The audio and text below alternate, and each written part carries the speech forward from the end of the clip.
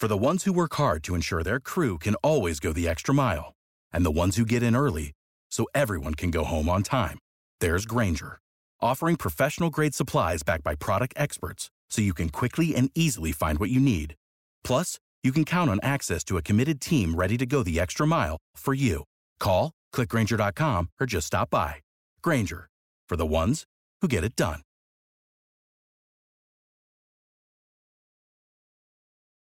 When you need mealtime inspiration, it's worth shopping Kroger, where you'll find over 30,000 mouth-watering choices that excite your inner foodie. And no matter what tasty choice you make, you'll enjoy our everyday low prices, plus extra ways to save, like digital coupons worth over $600 each week. You can also save up to $1 off per gallon at the pump with fuel points. More savings and more inspiring flavors make shopping Kroger worth it every time. Kroger, fresh for everyone. Fuel restrictions apply. Hey everyone, welcome to Modern Day Debate. Today's topic is Christianity false? Let's find out by asking Stuart and Alex right now on Modern Day Debate. Alex, the floor is all yours. Okay, cool. Thank you very much. So I thought this might be a bit fun to do this a bit differently to how this is sometimes done. So typically, the proposition and the question in these sorts of debates is Christianity true, right? And then the theist who's on takes the affirmative, and the atheist takes the negative, right? And then those debates sometimes depending on who it is that's taking the atheist position, sometimes it can seem like they approach it as if they don't have to make a positive case at all. They just have to be skeptical, and nothing is really on them. It's all on the theist to make their case, and it's just nitpicking from the sides or something. Sometimes you get that impression with what the atheist is up to. And I wanted to do something different to that. So instead of just trying to show that Stu's arguments don't work, I'll offer my own argument, and that's what the debate will focus on mainly. So I'm going to be trying to defend the proposition that Christianity is false. And I'll give an argument which has that as its conclusion, and then I'll defend the premises, and we can look at. I actually think only one of there's only two premises, and I think the whole thing will be about one of them and not the other. So, right. So I guess firstly, before I say the argument, I just want to talk about what it means for the proposition to be true. So, like, Christianity is false. I think just really quickly, in a way, that's kind of like a meaningless thing to say, because I take it propositions are the things which are true or false, and the word Christianity isn't a proposition, so it's neither true nor false. It's not the sort of thing that has a truth value. But that's still maybe just being too literal or something. When someone says Christianity is true, they mean that there are some key claims, key propositions that constitutes Christianity, and that those claims are true. Now, what exactly are those claims? Well, that's not entirely clear, and Christians disagree. Do you have to believe in the Trinity, for instance? So probably most Christians would say yes, but not all of them. Right? And so there are things where people will pick what their doctrines are, and they'll say that means you're a Christian, and any deviation from that. So if I was to show that Christianity is false, I can't possibly go through every single variation of Christianity and show that those are false. So in a way, maybe this is a hopeless task, right? But I think my approach to it would be to say, look, there are some core propositions we can identify, and I'll identify three of those. And so from my point of view, when I'm saying Christianity is false, I'm going to be arguing that these three propositions are false in particular. And I'll get to them as we go along, but just that's what I'm taking the debate to be about. Okay, so hopefully that's helpful. So then I've got this argument, right? Two premises and a conclusion. So premise one is just if Christianity is true, then a perfect being exists. That's premise one. Premise two is if a perfect being exists, then Christianity is false. And the conclusion is, therefore, Christianity is false. And so there's just two premises. I'm saying Christianity implies a perfect being, but I'm saying that a perfect being implies Christianity is false. So hopefully that's clear. Sounds a bit odd, maybe the first time you hear that, but it's logically valid. It's just if P, then Q, but if Q, then not P, therefore not P. So very easy to show that that's logically valid. So there's no discussion about whether or not the conclusion follows from the premises. It obviously does. So if Stu wants to say that the conclusion is false, at least one of the premises has to be false, right? So that's the only, it just has to be that way. So premise one just says, if Christianity is true, then there's a perfect being. And you could deny this premise, I guess. But I take it that that's most of the interesting stuff is not gonna be around denying this premise. It seems to me that this is mainstream Christianity. You know, most mainstream Christians think that this is right. In particular, it seems to me that philosophical apologetics kind of assumes this is true, right? When people are arguing for Christianity using things like the ontological argument or the moral argument or whatever, they are assuming that there's a being who embodies perfections, right? Like Plantinga's version of the ontological argument assumes he has like maximal greatness, right? He embodies all of the great-making properties to their maximal degree.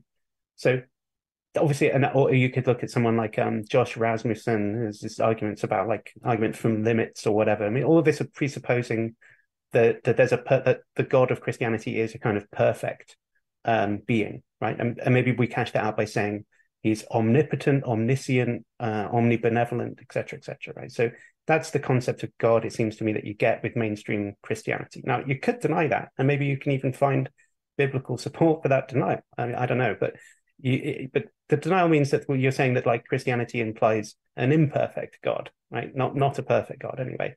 I mean, maybe if that's if you're listening to this debate and you think to yourself, my version of the Christian God is that he's kind of petty and small-minded and whatever, and that's who I believe in. Okay, cool. This argument doesn't work against you then in that case. So good day. So we will part ways if that's what your view is. No problem.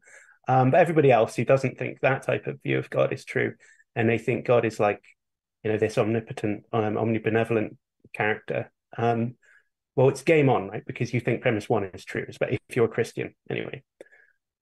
So let's move on from that premise. It seems relatively uncontroversial. The controversial premise clearly is if a perfect being exists, then Christianity is false. Now, why would you think that, right? This is my burden of proof, I think, to try and motivate this premise. So, like I said, I want to focus on like three things about Christianity that seem to me essential to pretty much any version of Christianity that you can come. It's not like an optional kind of fringe idea in Christianity, and pick three core concepts. And I think those things are incompatible with the idea of a perfect being, right? So the things I'm going to talk about are original sin, atonement, and salvation. And I think these three concepts are key to Christianity. You can't really have Christianity if those things are false. But I think that a perfect being is incompatible with those things. So I'll take them one by one. Don't want to spend ages belaboring this because we can talk about it more. But let's take original sin to begin with, right? And obviously this concept means lots of different things to lots of different people. So you can cash this out in different ways. And it might be that when I first talk about it, you think to yourself, no, that's not my view of original sin.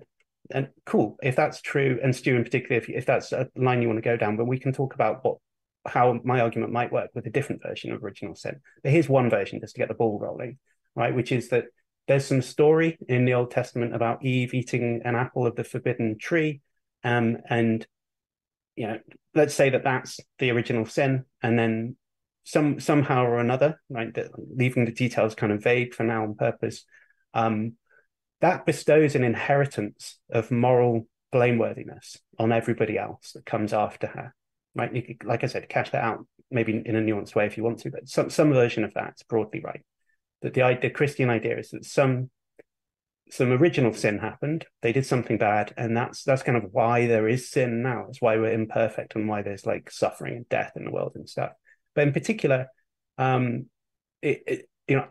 if I kind of am born into the world with a moral deficit in the eyes of God because of this original sin, I inherit this kind of status such that everything else being equal, if I don't do anything, if my goodness and badness kind of counted out and I was completely neutral in my whole life, well, I'm still down, right? Because I came in, with some debt that I inherited, but merely by being a member of the human race following on from the original sin. So that's what it means. Okay, so at least that's the target concept I've got in mind. And the criticism is really straightforward. It's really simple. It's just that, that's incompatible with justice. It's just an unjust state of affairs to blame somebody for something that they didn't do. It's just straightforwardly not justice for that to happen. So the case recently in the UK, it was in the news about a guy who was in prison for like 18 years because he was convicted of a rape that he didn't do. And then there was DNA evidence and the police had sat on it for ages, but it completely exonerated him. He just didn't do it. He was in prison. He didn't do the thing that he was in prison for. And that's obviously not controversial in any way, a case of injustice. It's a miscarriage of justice, right? It's just straightforward. It's not relative to some theory of justice. That was an injustice. Every theory of justice says that was an injustice. It's just straightforward. It's like saying murdering babies for fun is morally bad. That's true on everybody's theory of morality. It's not a quirk of a particular theory. But blaming somebody for original sin is the same as that, and effectively it's analogous to that. I didn't do the thing that caused original sin, but I'm being punished for it. I'm being blamed. I inherit moral blameworthiness as a result of that original sin, and it's just not just. And a perfect being wouldn't do that. A perfect being would be just. They would employ justice when they were judging people. So there you go, right? Original sin is required for Christianity, but a perfect being wouldn't embody that. So if a perfect being existed, he wouldn't have original sin, and there goes Christianity, right? There'd be some other version, or some other religion would be true if a perfect being existed, or maybe no religion, whatever, but not Christianity.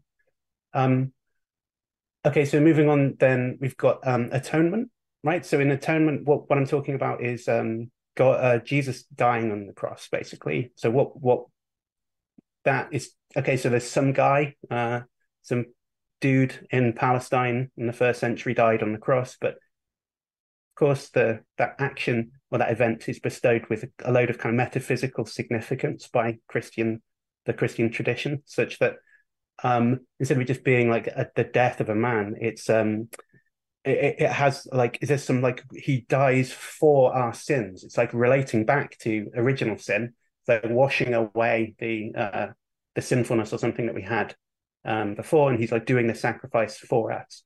But again, my criticism is basically the same as it was in the first case. That's a case of blatant injustice. I mean, if, let's take an example, suppose your best friend gets murdered by a gangster, and then the gangster gets caught and put on trial and found to be guilty and sentenced to go to prison for the rest of his life.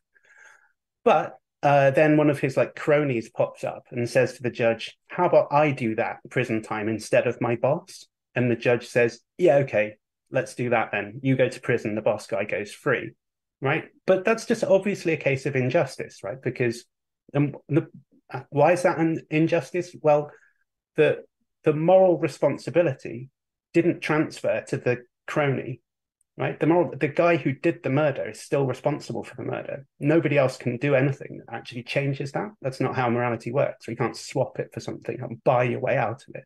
So the punishment is deviating from where the responsibility lies. It's going to somebody else. And that's why it's an injustice, because basically justice is about assigning to people what they're owed, right? What they should get. In this case, obviously, the murderer should be punished, and the crony, maybe the crony's guilty anyway, but he's going to prison for a crime he didn't commit, right? So that's an injustice. But then,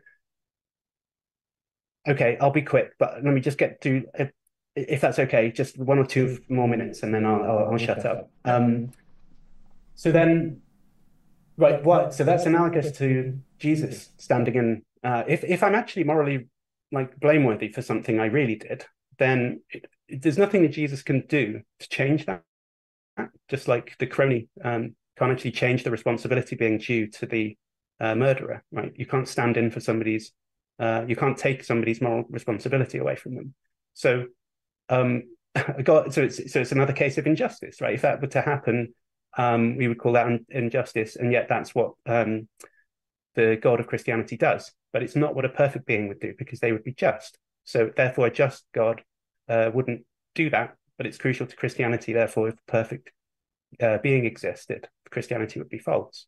And the very last one is just that salvation, right? In Christianity, you can be saved, and therefore, well, whatever that means to you, in particular, it might mean going to heaven. It might mean unification with God or whatever it means. But you get some good thing, not really just on the basis of how nice and morally responsible you were, but on the basis of whether or not you believe that Jesus died for our sins or whatever. So two quick criticisms, right? First of all, again, that's morally irrelevant whether you believe something to be true or false. It doesn't make any difference. If I kill someone and then come to believe that Jesus died for my sins or whatever, that doesn't mean I'm not responsible for the thing that I did. I am. Nothing can change that, right? That's not how morality works again. So it would be like God not blaming somebody for something that they did do. And that's just another case of injustice.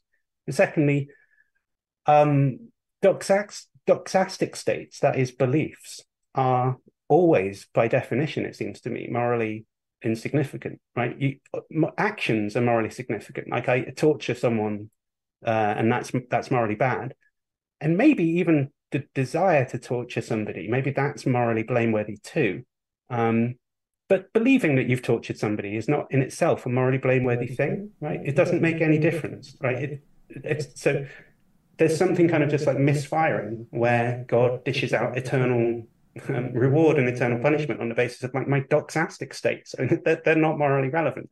So there you go. That's my criticism. And in both, so what I did was gave an argument, two premises. The conclusion is that Christianity is false. First premise wasn't very controversial. The second one was, but I defended it with 3 lines of attack effectively. And in all of those cases, I'm saying that a morally perfect being wouldn't embody the kind of injustice that we see in the Christian story. So on that note, I'll stop. Okay. Thank you, Alex. So everyone, thanks for coming to Modern Day Debate. We are a neutral platform for topics like religion, science, and politics. Our vision is to provide a neutral debate platform for anyone so that they have a fair shot. Now, for those of you who are curious, my name is Justin. I'm moderating today. If you're wondering where James is, well, Ryan and I teamed up. We chained him to a stage somewhere in Texas because he's preparing for next week's live stage debates. If you happen to be in the area, make sure you guys go pick up some tickets. I believe the link for those will be in the description. Now, if you're not in the area, you can still support James and Modern Day Debate by going into the description. There is a crowdfunding campaign there to help support James financially while he's building chairs. We literally sent him a crate of chairs from IKEA, and we gave him a really small hammer to put those chairs together. So make sure you guys hit that like button to support the channel. Stuart, are you ready? I believe you're muted, my friend. Yep, good to go. Okay, floor is yours. All right. Appreciate you guys for having me on, Justin and Alex. And so what is perfection is my first question, because Alex brought up some different points. He brought up some incommunicable and communicable attributes of God. And I think the arbitrariness of us just tagging on different subjective ideas of what perfection is lends a type of credence to God's moral standard being objectively moral, perfect, versus ours, which we can all of a sudden just start saying, if it's totally relative, then perfection could be my own definition, and I could live a perfect life in my own eyes of the strong eat the weak. I mean, what's wrong with that? That jives fully from an evolutionary perspective of my own type of leanings and desires. And so you go to Wall Street, which is 45 minutes down the road from me, and why not go ahead and cut people off at the knees? Why not do anything and everything I possibly can to make a buck? I could care less about people. It's all about me. It's all about my types of power and perhaps defending my tribe. I got to make a buck for my family as well because they're my tribe. And so this idea of perfection is very subjective. And I think Alex kind of communicated that. It didn't sound like he kind of really landed on a hard line of what perfection is. So how do we even get to this idea when it comes to Jesus is somehow not perfect? Now, he did give the ideas of original sin, atonement, as well as salvation, and we can break those down. But still, I would need a definition of really what is perfection to even get into this debate. And, then he talked about this word justice and how there is not justice within Jesus's atonement, dying for our sins, and somehow the culpability of somebody who has done true wrong. It has to remain with them, and Jesus standing in the way is somehow unjust, when my understanding of injustice has always been against fairness, against concern and love for another. So again, this terminology, it has to be really deciphered for us all to get to the point of saying, okay, this is objectively wrong. And he's completely right, Alex is, when he says that Jesus is not perfect, that Jesus is unjust.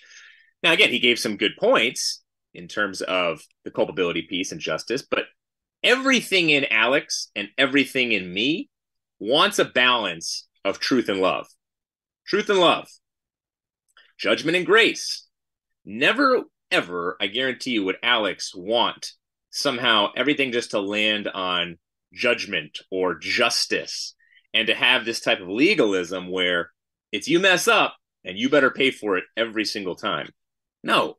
In almost any movie you see a type of sacrifice being lifted up, somebody standing in the way for somebody else, somebody giving up their life for somebody else, even if that person, say, has struggled with drug addiction and a type of licentiousness in his life. No, we long for that type of sacrifice.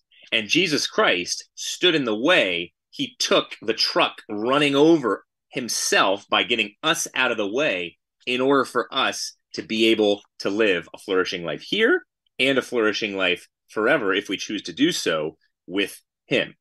So I find it interesting. Again, I think this is a tremendously Christian problem that Alex has. He sounds like a Christian when he's debating, because where does he get this idea of justice and perfection? Again, coming out of ancient history, whether it was the Greeks or the Romans or any other major civilization, this idea of justice almost all the time was the strong eat the weak. And the powerful are always the ones who they have a type of justice. It's natural. That it's just to have slaves, for example. It was tremendously just. It was unjust to let slaves go free, because they were the ones who economically were fueling the Roman Empire and many other civilizations. So justice, yet again, Christianity comes around, and you have Jesus Christ dying on a cross, becoming a slave himself, getting in the way himself, the God of the universe, in order to lift up the slave, in order to lift up those who are considered the least of these. And that became attractive to the entire known world.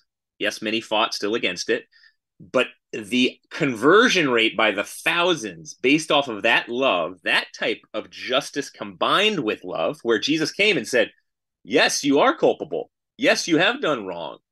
And your wrong is not just a type of, cursing somebody out in traffic. No, your wrong is the equivalent of doing a mass shooting or worse. And so he called out the wrongs, the bestiality. He called out the sexism. He called out the socioeconomic game playing and climbing up on the ladder in such a way where you had to beat somebody out. No, he called for equality of all. He had the strongest sense of humanism. He had the strongest sense of understanding what is agape love and how we are to sacrifice for others and how we are to stand for justice. But justice has to be paired with sacrifice. It has to be paired with a type of humility.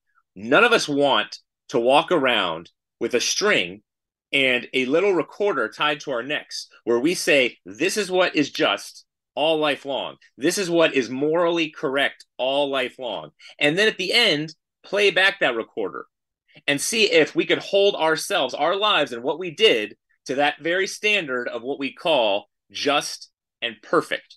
No, there was only one person in the history of the human race that was perfect and just, and that was Jesus Christ. The combination, for example, in the Roman Empire, how the left saw him as corroborating with the Romans as a very bad thing.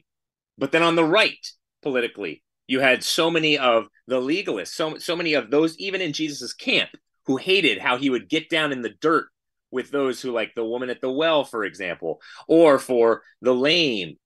So Jesus's incredible combination of getting with different tribes and groups, saying and calling out the lack of justice, and then calling out what is good, is what changed the Roman Empire for all people.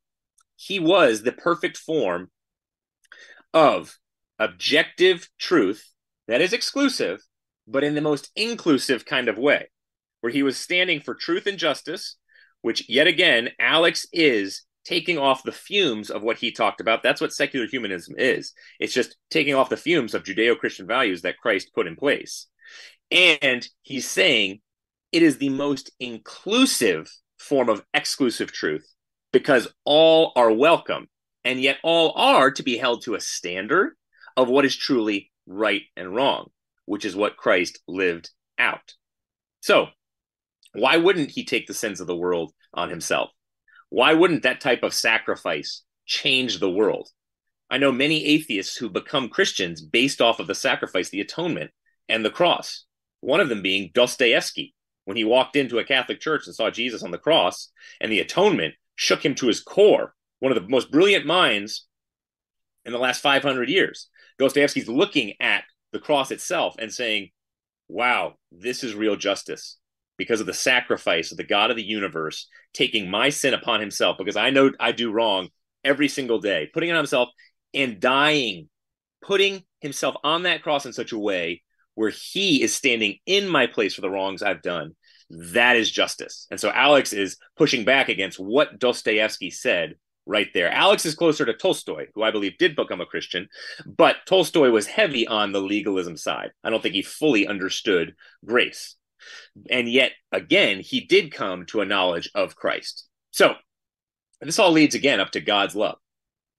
Alex mentioned a few of the different attributes of God's love, and he truly is a God of love because he created this entire place. He created this entire place in such a way where we are all created in the image of God. Every single person, not just some. We see the incredible breakdown in our society today because so many people think that they are just truly created in the image of God, or they would say something else that is higher than another group.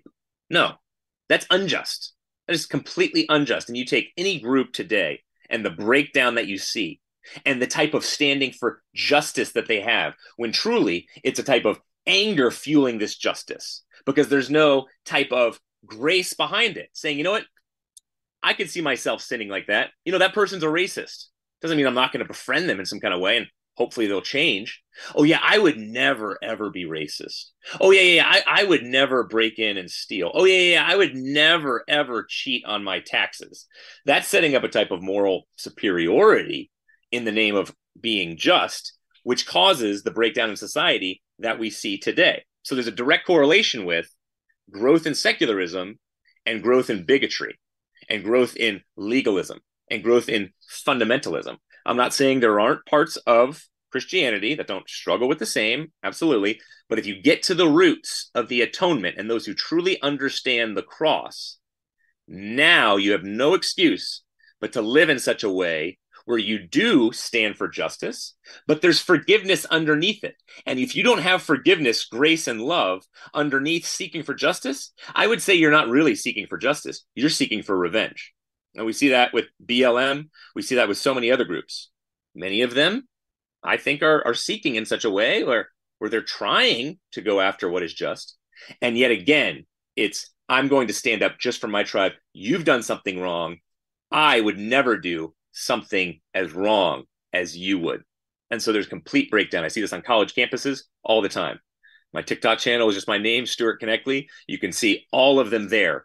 And the type of moral superiority that so many people have because they're standing for justice. And so we need to exclude so many different groups of people because I have what is just. And the strange thing, though, is they'll back that up with, but your truth is your truth. Stand for your truth. I'll stand for mine.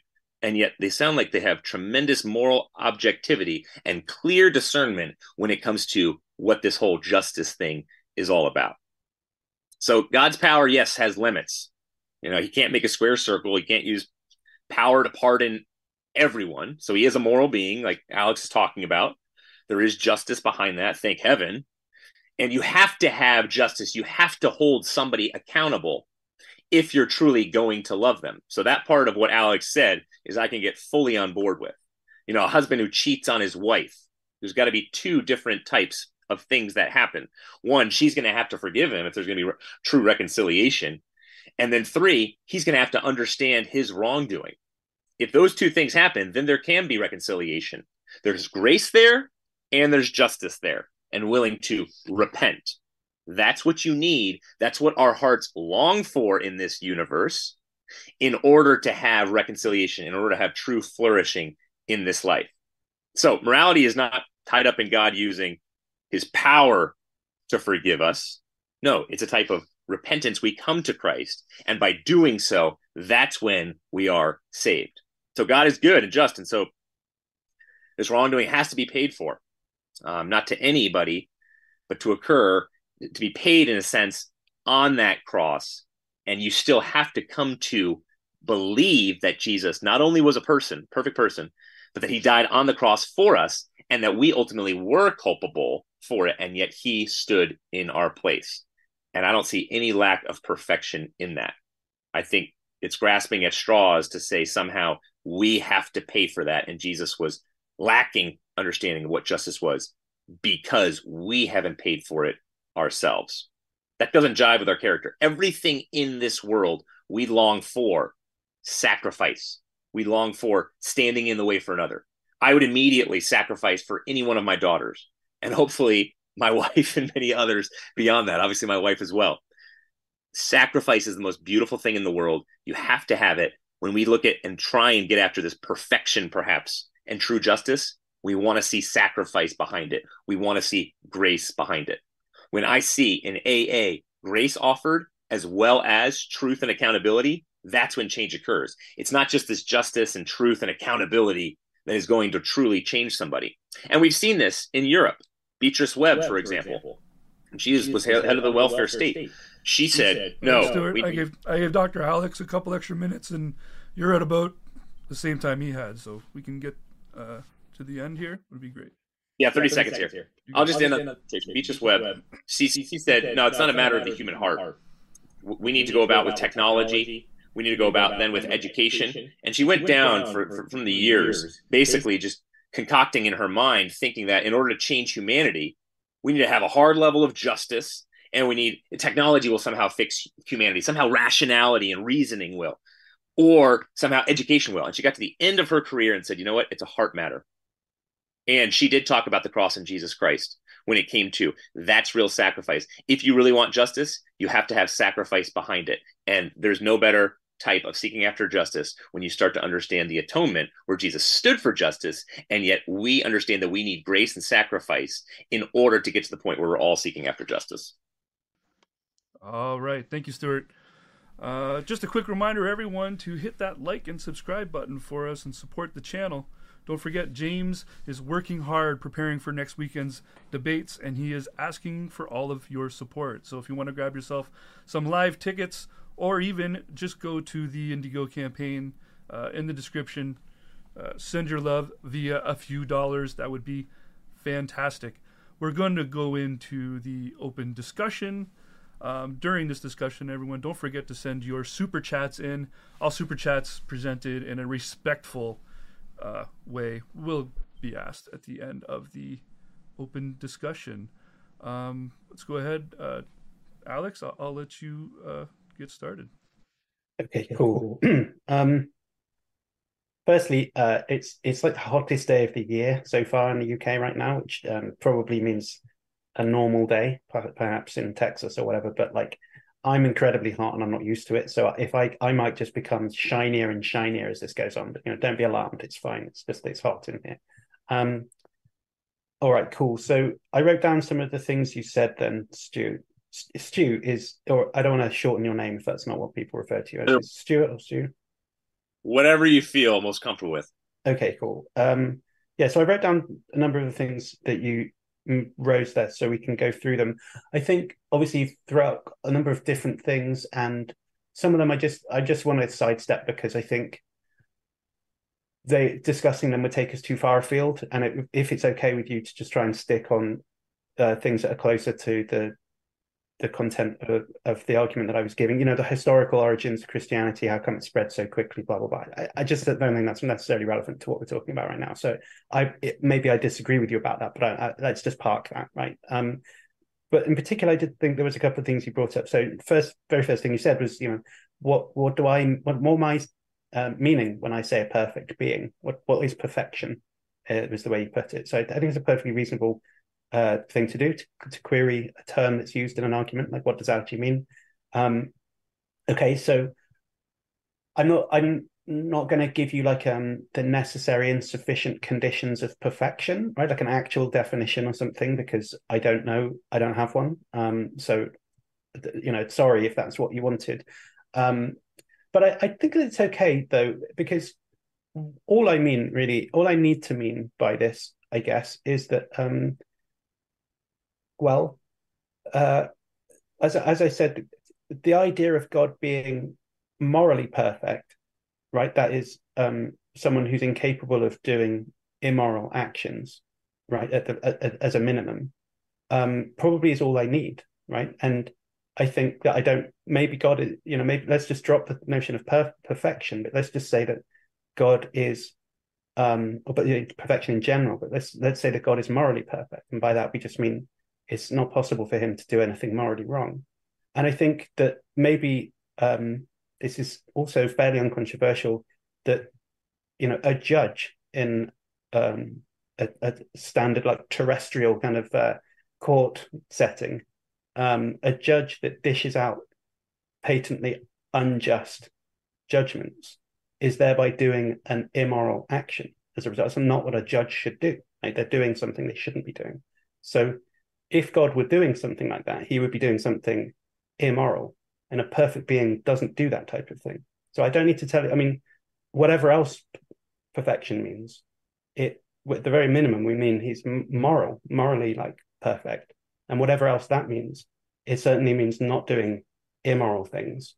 And it just seems clear that judging in the wrong way, getting your judgments wrong, I mean, maybe, obviously you could get a judgment wrong because you don't have all the facts or something. But assuming you do have all the facts and you just like make the wrong judgment, that's a failing of a judge. It's a moral failing of a judge. So it's the sort of thing that a perfect being like this wouldn't do. So I don't think I need to give you like a definition of morality, a definition of perfection. We just need these tiny little bits of the ideas to get the argument going. And I don't think any of those are controversial. And how does that sound to you? Yeah, I would agree with that. I mean, a big part of this, you get so many words like ransom, for example. Mm-hmm. Ransom, you pay someone else. There's a third party, typically involved, obviously here in the case with God and us. So there's just two parties without God, but there's a third party here. So like, why ransom? Why is there a buying back the atonement? And you could take the example of like a man on a life raft. If a man decides to jump out where there's many people in this life raft, he's paying a high price for others to live, and he's paying a third party. So much of ransom and buying back, redeeming, it's metaphorical. It's a figure of speech, and it's not. Sorry, if somebody jumps out of the boat, I'm assuming you're talking about like a boat that's going to be sinking if he doesn't jump out. So he like altruistically jumps out so that how is that a case of ransom? What's that got to do with a ransom? Because he's willing to give up his life in order to save those in the life raft. That's the case of altruism, but a ransom is where somebody kidnaps somebody and then says, you need to pay me this money if you want them back. And that's not what's going on in this case. So again, right? It's oracle and a figure of speech. I would say ransom theologically is sure that's one definition of a ransom, for example, but I would say ransom is closer theologically in the Greek to a redemption and buying back. And so this person jumping out of the life raft is willing to make a ransom in such a way where he's buying back these people's lives because they were going to lose their lives. Okay, so there's this ransom theory of atonement, right? Which is that God is effectively like the kidnapper. He's like demanding a payment to be paid in order to release us from the sin. That's like a ransom, because it's like a kidnapper who's got you and he demands money to release you, right? So there's a straightforward case in which, that's how the ransom theory of atonement works. So we can talk about that if you like, but I just don't see that the case where the guy jumps in the water to save his fellow boat goers is not a good example if you want to illustrate the notion of a ransom, because there's no third party. Like, who's he paying? He's not paying anyone. He's just saving those fellow people, but there's nobody he's giving the payment to. So it couldn't be, it's not a good case, not a good candidate for a ransom. No, It must have a third party in the ransom. but I think the exact point is God it would be that third party taking on our sin in such a way Sure. where obviously we would not be. See, your example with the judge. There are examples I've heard of where the judge gets out of the seat, comes down and says, "I want to take this person's moral failings upon myself, and I want to go to jail for this person." And you would say that's unjust. Yes. Now, there's other examples of, say, the A&E church when it got shot up, and there was that group of black people in the Charleston church, and they said, "We want to forgive Dylan Roof, and we want him even to come to our next Bible study." So you would say that would be unjust if he actually came to the next Bible study. But here's not necessarily. I don't know that that's unjust. If Roof didn't get a type of penalty and prison sentence, then that would be unjust. But we're dealing with the God of the universe here versus humanity.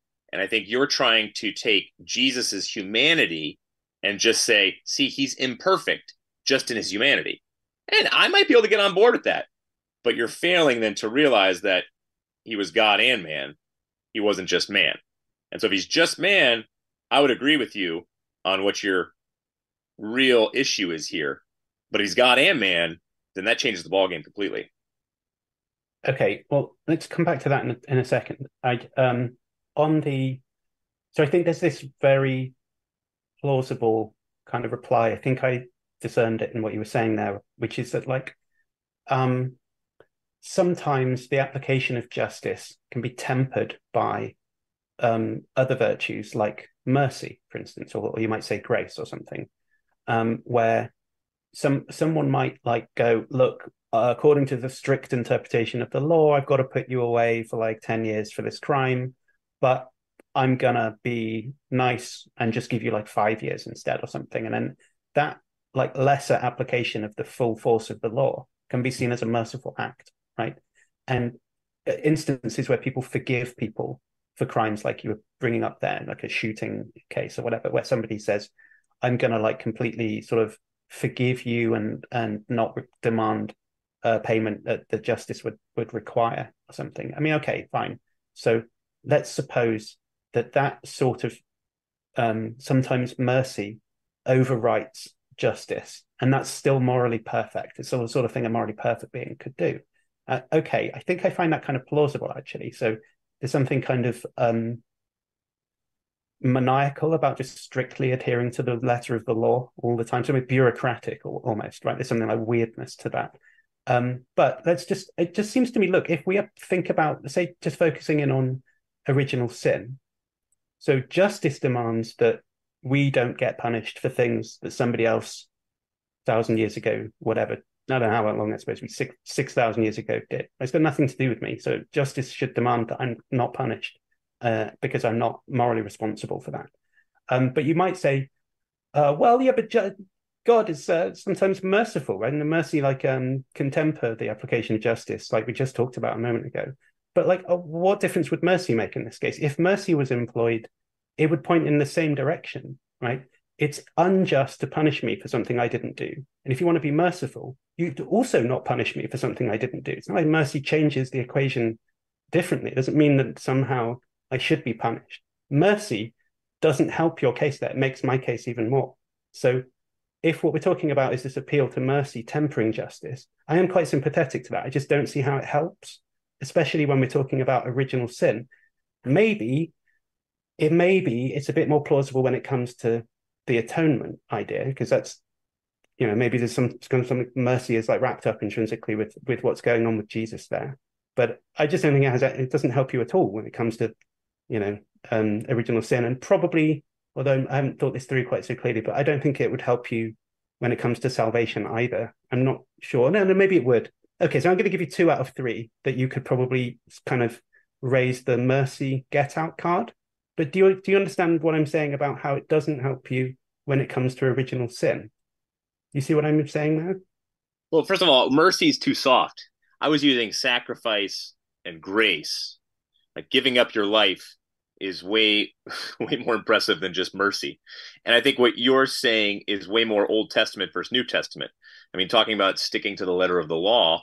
Yes, Jesus talked about not a jot or a tittle will be erased. And yet you look at Matthew 19 and so many other passages, Jesus is tightening the noose in such a way where there has to be tremendous grace in the new covenant if you're going to really seek after justice, or you're just going to go about killing each other.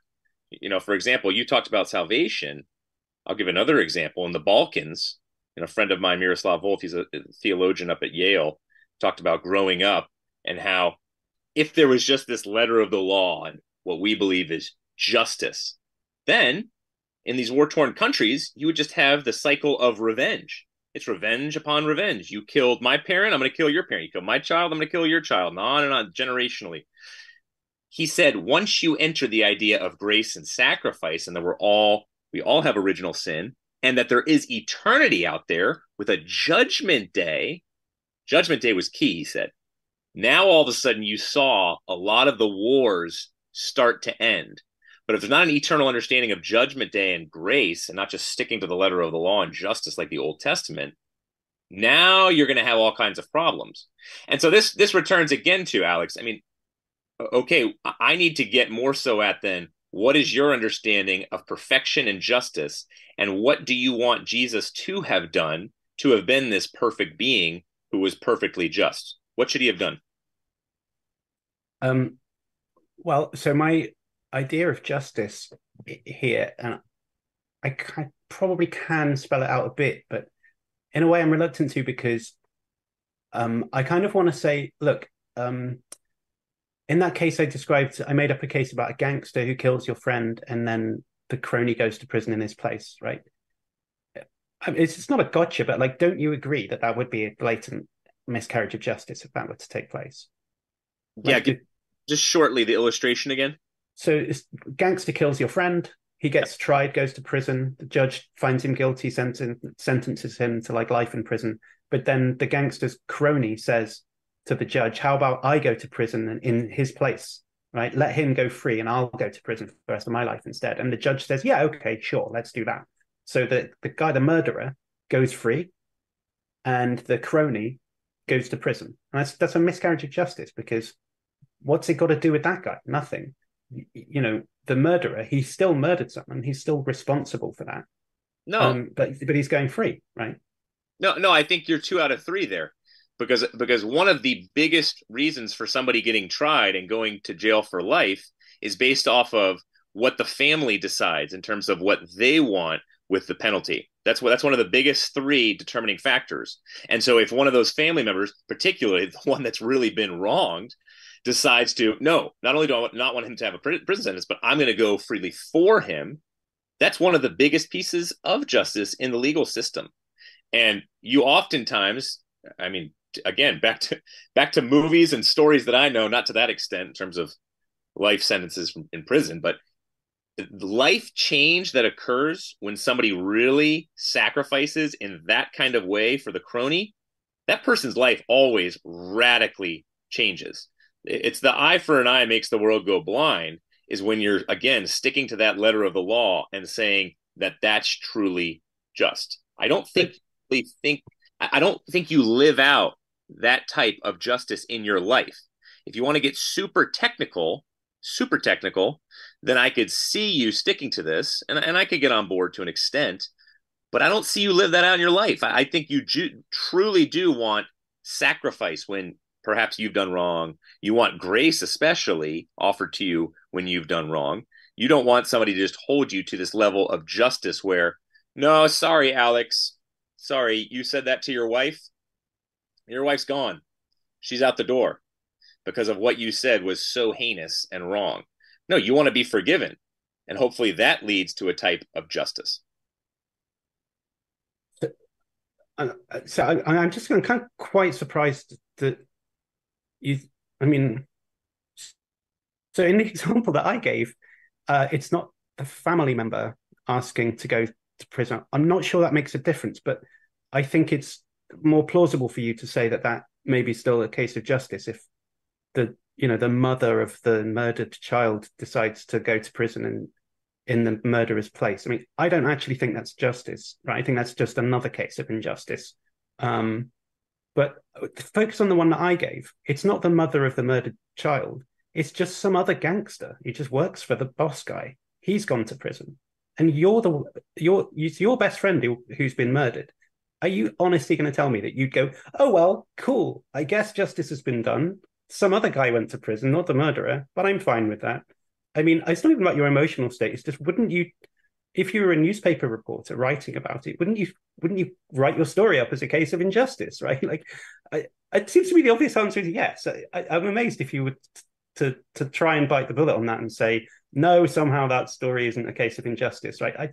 I just think if you're going to say that, it feels like you're calling into question so much about what's fundamental to do with like the legal system, if not even actually moral responsibility or anything. But just like, do you ever think anyone can be like, at the end, there's ever a clear case of an injustice, if not this? I mean, this seems like the most obvious one I can imagine.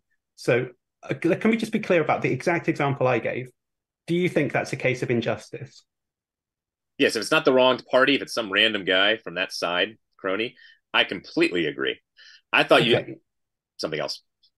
So it's just it's someone who works. It's Tony Soprano did the murder, and it's Christopher Moltisanti who like takes the rap for him. If you've watched The Sopranos, right? It's just like some other gangster who's like lower down in the pecking order than him that does it. And there's no reason to think that him standing in Tony's place constitutes justice. It's an obvious case of injustice.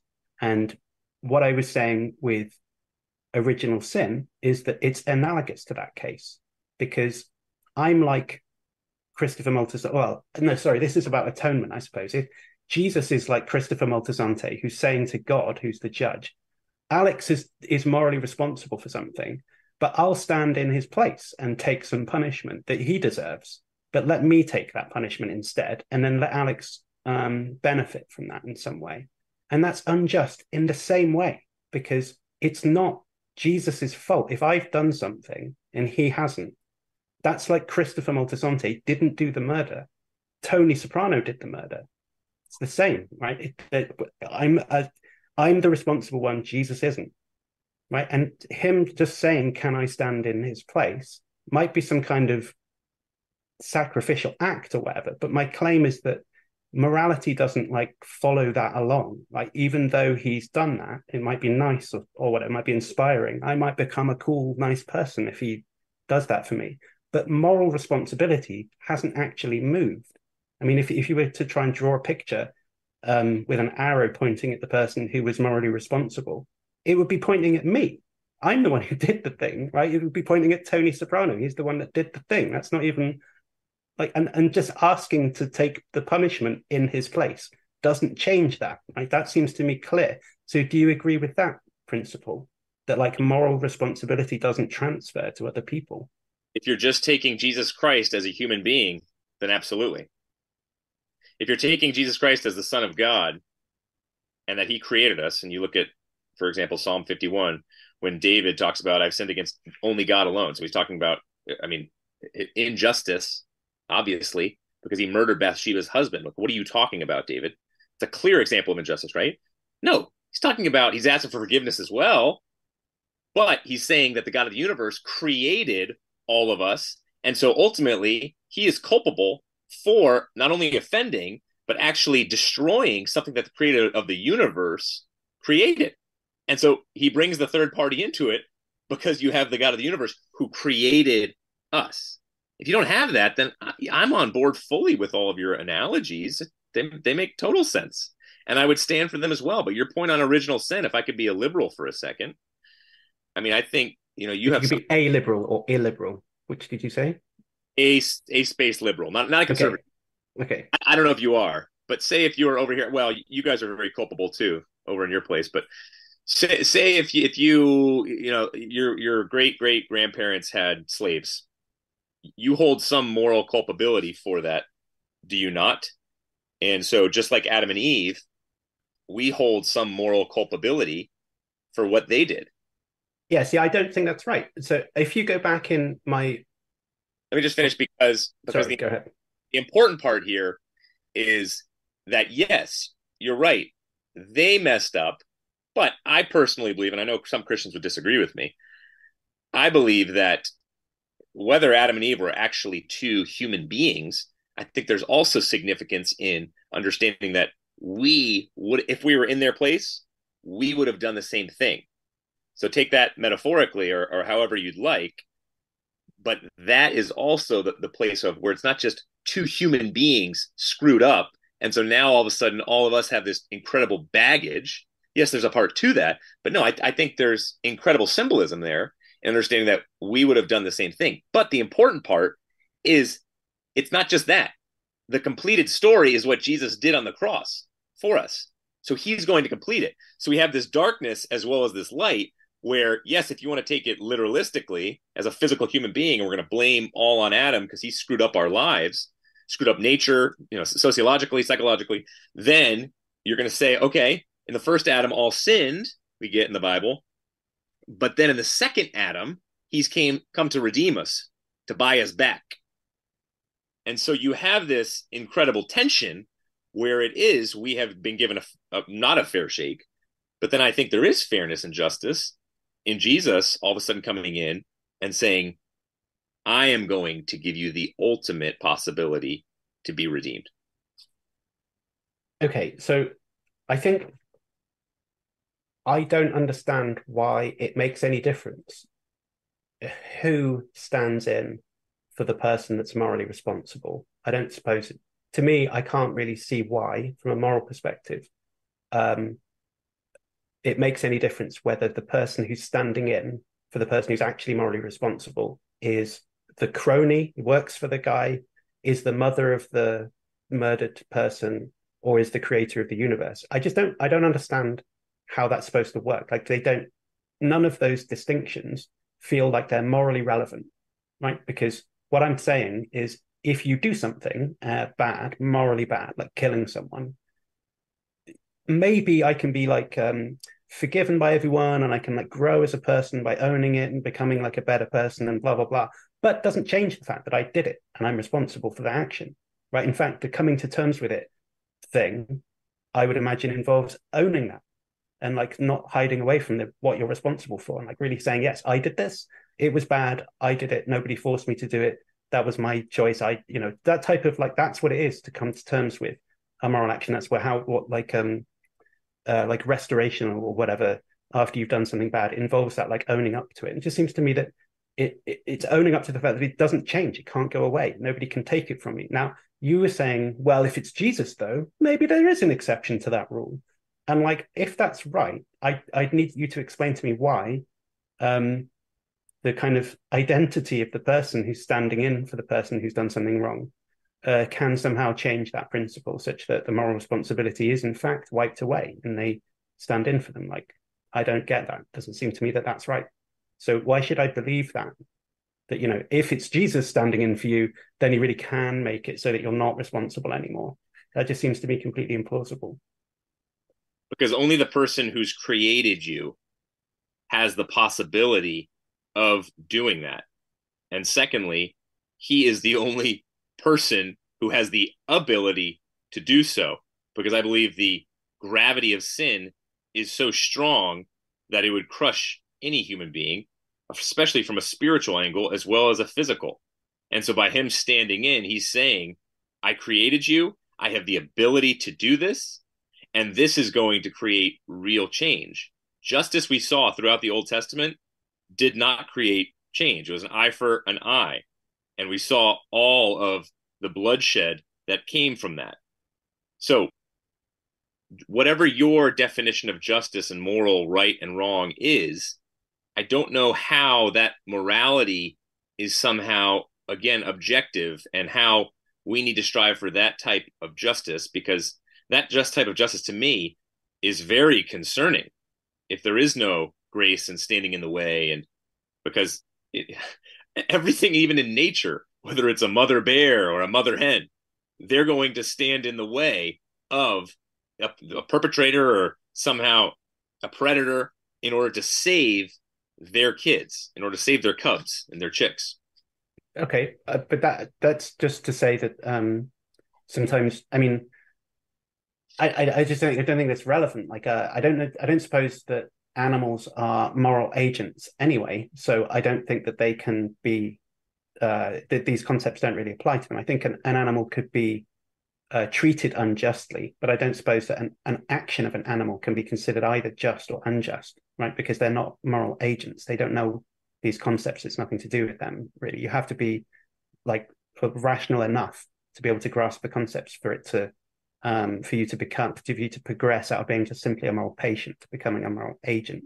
So all of those examples about like nature being red in tooth and claw, it doesn't matter, but because justice, it seems to me, would apply to anything, whether it's a human or an angel or an alien or whatever, that can understand the concept enough to see that it applies to them. Once you do, then, you know, unfortunately, you're kind of crippled by the fact that you now get it. So you have to kind of follow along to some extent if you can, right? Like morality just seems to me it's like normative kind of requirements upon everybody to do, you know, not do bad things, right? You shouldn't murder people. I mean, I'm in agreement with that kind of chunk of Christian teaching, I suppose, if you want to put it like that. I don't think they're commandments that come from God, but I do think that they're objective and everybody's, you know, everybody has kind of is affected by that normative constraint that it puts on you. But look, let's get back to the point in hand. I still don't really understand. So I said, what? To me, it doesn't seem to make any difference if the identity of the person standing in for someone who's morally responsible. And you said, I think, two things. The first one was, well, it can make a difference if they created you, right? So if they're your creator, then they can stand in your place, and then doing so does in fact transfer moral responsibility. But I mean, my parents created me just as much as Jesus did, even on your view. I think it's still true in some sense that your parents created you, right? But I don't suppose my father can stand in like Christopher Moltisanti does for Tony Soprano in my example. It's still an example of injustice if my father was to try and do that. It doesn't matter that he created me. I don't see what relevance that has to it. So it just feels like a claim you made, but I don't understand how that's relevant. Do you see where my problem is with that? Like, what's that got to do with the transference of moral responsibility in a case like this, that he's my creator? How is that relevant? Well, that's why I combined it with the second point. What was the second one again? I actually forgot it now. I was waffling on too much. Only even he has the ability to take on the sins of the world from a physical as well as spiritual point of view. And so this would his definition of justice, and every single person I know in this world, like, you're getting so technical from simply a rationalistic perspective where you're removing God, any type of understanding of God as both man as well as divine. But anybody I know, if we pulled a room full of people and they looked at the atonement, something like somebody standing in the way for another person and offering forgiveness and offering to pay the price for that person, I don't think many people in that room would say, oh no, that's unjust. Do not let that person do that. We can't have that. Maybe. Is this a room full of philosophers or a room full of normal people? Because normal people, exactly. Normal people. But am I allowed to give them intuition pumps by telling them my story about Tony Soprano first? I mean, I don't know what this kind of poll of an imaginary sample of ordinary people is supposed to tell us. I think they're wrong if they think that. So who cares, right? But then my second question to them is, we all have a moral conscience, and we all know what true justice is and seeking after what's really right and wrong. So where do you get that understanding of your moral conscience and what is truly right or wrong? Well, I don't think that everybody always knows what's just and what's not. I think there are cases that require very nuanced balance of considerations and stuff. That's why being a judge is not a job that everybody's qualified to do. But I think there are core aspects to what justice is that are evident and easy to see, like the guy going to prison for something he didn't commit, right? That the guy was, I can't remember his name now, but he went to prison for supposedly raping someone, but he didn't rape that person, and he spent 18 years in prison. I don't need to know everything about justice. I don't even need to have a theory of justice to just be able to plain as day see that that's obviously an unjust thing. Just like I don't need to be a moral philosopher to know that you shouldn't torture babies to death for fun, right? It's we can see these things as plain as 2 + 2 = 4, as far as I can see. So it's a bit of a red herring to say, well, what's everyone, you have to somehow know every answer to every justice question in the world. Right? What about torturing babies? If you tortured my baby, why isn't that just? That's a rant, that's equal payment. Yeah, so I don't think that justice. So obviously, we can get into a bit about what I think, what my theory of justice is, if you like. But I don't think that it's just like anyone can balance the scales. I don't think that it's just like you gather up a posse and go around their house and like kill them, and that's justice or something. That seems to me not justice either. The dishing out of justice has to be done by a kind of relevant authority, whatever that means. But a judge, say, that's part of a system that's been set up. But at the very least, I mean, it seems to me it doesn't really matter about these questions because according to the Christian story, God is obviously a qualified judge, a relevant authority. So that makes the difference. It's not like people being kind of vigilantes. Let's just agree that any type of vigilante justice is actually not justice. It's a kind of false justice. For justice to be actually done properly, it's where you kind of you have an arbiter who's a third party, who's kind of independent, who's like able to see things objectively and not be swayed by things on either side, blah, blah, blah. So you have to have like a competent authority. And obviously, according to the Christian story, God is supposed to be that type of authority. So we can just sidestep all those questions about like gathering up a posse and like, going and kicking the guy's ass or something. Like, let's just say they're all unjust. I mean, isn't that reasonable? Do I have to really like spell out a full-on theory of justice here? It doesn't, like the question that I'm bringing up isn't a borderline case, right? It's a clear case. So therefore, I don't need a theory of justice.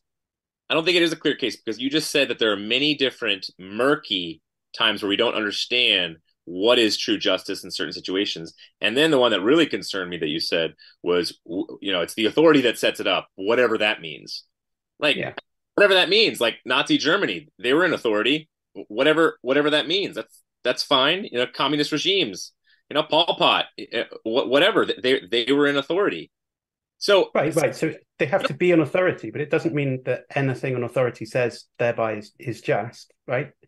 They still have to dish out the appropriate judgments. I'm just saying it can't be done by like your friend Bob next door because he's not an appropriate authority. Sorry, maybe I interrupted you. I apologize for that. Who defines what is appropriate? In what respect? When it comes to like judges in courts, human judges. You said I brought up the baby example, and you said authority / whatever that means. Right. So in the human case, there's do we really want to talk about like how judges get appointed in society? Because isn't it the case in the theological example? Obviously, God is the judge, so it doesn't really matter how we establish judges in the human case, does it? I mean, what difference does that make? The point we're discussing is whether God would be just to allow somebody else to be punished for my sins. Well, yeah. And so who cares how we set up judges in the actual world? Well, okay. If you want to get away from the moral argument, that's tied to your point in a very, very strong way. But we can save that for another day because I do want to get to your 3 points. But okay. I have a problem with what you stated. But a third point, since you didn't like my first 2 points, a third point is I believe there's so many different atonement theories out there, right? So I would believe in penal substitution. That's where I land. So we were guilty, like we're talking about, we're guilty before God for our sins and therefore deserving of punishment. We can get on board with that. And then the punishment obviously is needed because we are culpable for it. And there needs to be a type of ransom. There needs to be a type of buying back. There needs to be a type of expiation for our sins. So because Jesus was sinless, he could take that punishment on himself in our place. So that's my third point. It's for a free pardon of our sins. And if he wasn't sinless, then he couldn't do so. So yet again, this is getting back to the God-man combination.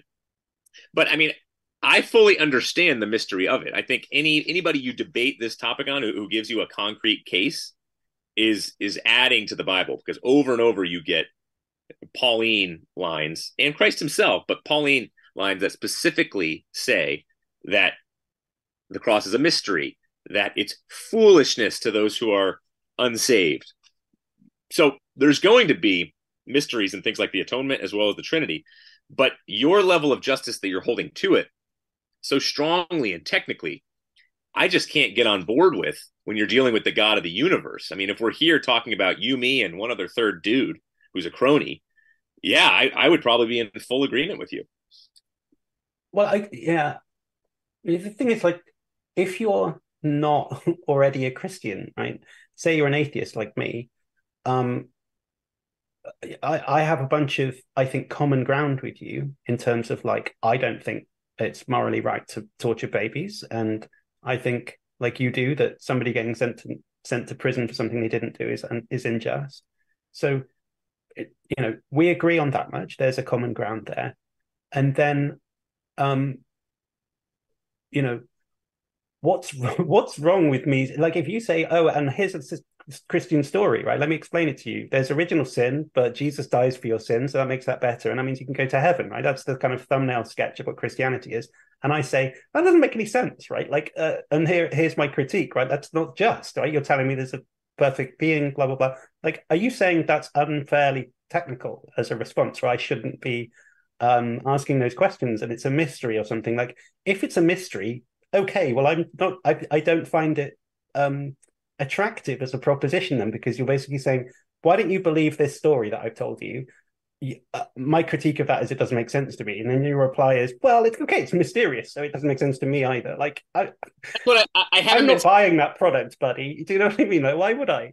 for over an hour now, and that's not what I've said whatsoever. I've just Okay. given you a piece here and understanding biblically what is stated when it comes to, yes, there are mysteries in it, and it's foolishness to somebody like you who's an atheist because you clearly don't understand the inadequacy of sin and human depravity. I mean, how deep our wrongdoing truly is, and what happens if we remove the doctrine of sin in our society. So the serious doctrine of sin, then you understand it's why it's so horrible, and that there needs to be a sacrifice to be offered. And I think your understanding is a total straw man when it comes to the entire narrative of Scripture. It's not just, oh, original sin, and now we got the cross, and hey, this guy's just going to die for us. It's going to be a nice barbecue over the weekend, and now all of a sudden everything is fine, and we're all going to go to heaven and sit on nice clouds and play, Stuart obviously just play nice little guitars on these clouds, and they're the little liars.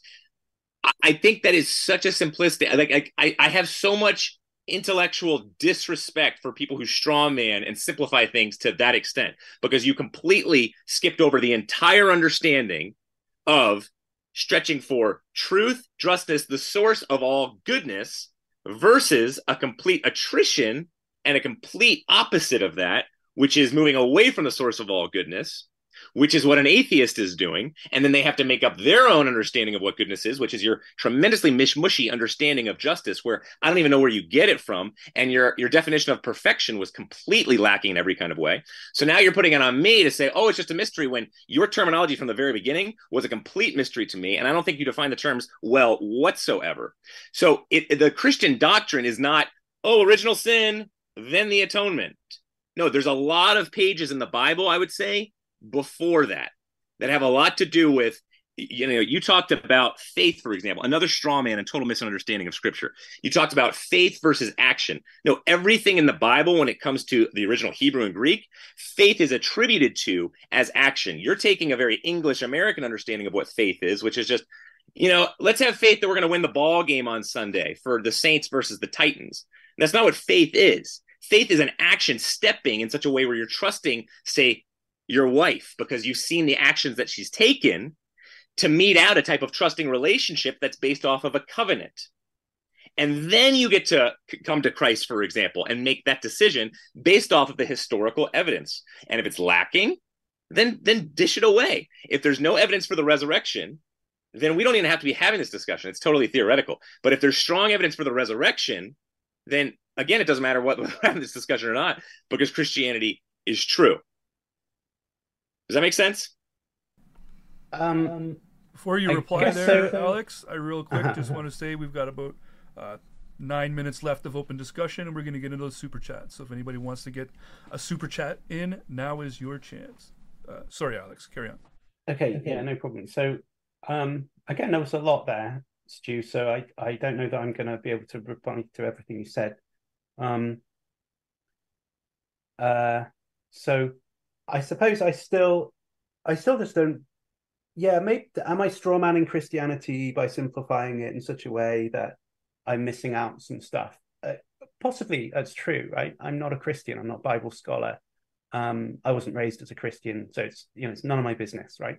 But I don't think that what I've said is like completely wrong, and if it is wrong, feel free to explain why what I said is wrong.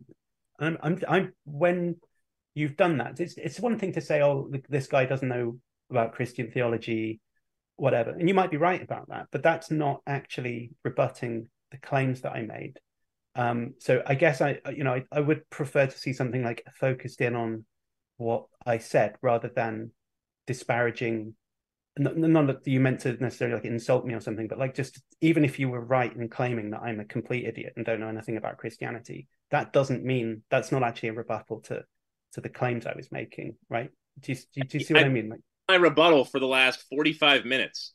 And yeah, then but the last thing you said was I take a stance of humility, saying that the Bible talks about how this is foolishness to people as well as a great mystery. And then your response to that is, ha, Stuart, that's so ridiculous. That's your entire rebuttal. You're just going to sit here and say this is a total mystery and foolishness. No, that's a stance of humility, buddy. I'm not being as dogmatic as you and opinionated, where you're not giving any type of leeway and saying, hey, maybe I don't get this. Maybe there is a side. And this is what I deal with so many atheists when I come on this channel, which is, oh, Stuart makes the stance of like foolishness, and there's a mystery within the Trinity. I mean, he gave a lot of points showing that, wow, maybe there is some credence to understanding why there truly was creeds and a theological understanding at Nicaea, for example.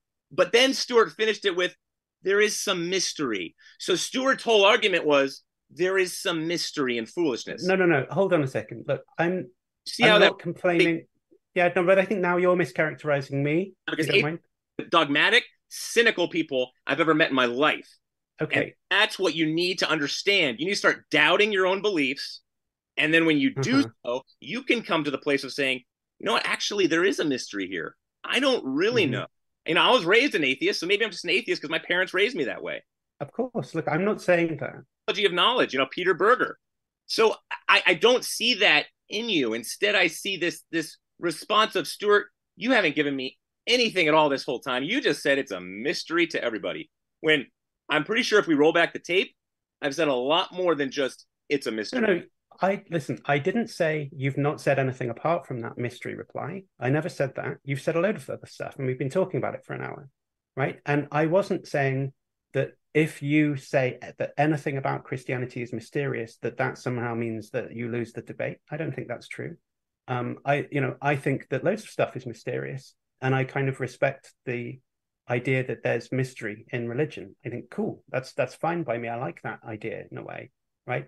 I just think that when we're talking about this specific topic about like how is it, I thought what we were talking about was why think that somebody standing in for someone else like counts as means that the moral responsibility has transferred, because to me the crony standing in doesn't mean that the moral responsibility transfers. So you were cashing out to me, we were talking about if they created you, that might make a difference, right? And I thought when you said, well, look, there's a mystery here, that you were saying, look, ultimately that question is mysterious, right? That the specific question we were talking about, the answer to that question, not the Trinity or anything else, not that there's some mystery in Christianity, but that this question is a mystery, right? But if that's what you're doing dialectically, it sort of just means that if we run out of ground where you're not offering an actual objection anymore.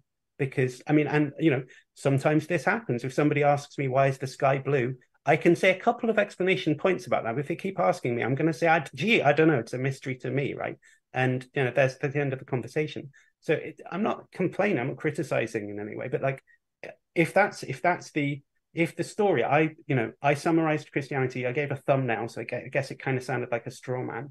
I didn't mean to like trigger you by saying, this is what I think Christianity is or whatever. But like, I gave a quick summary and I was saying, look, and I'm making a critique about it like this.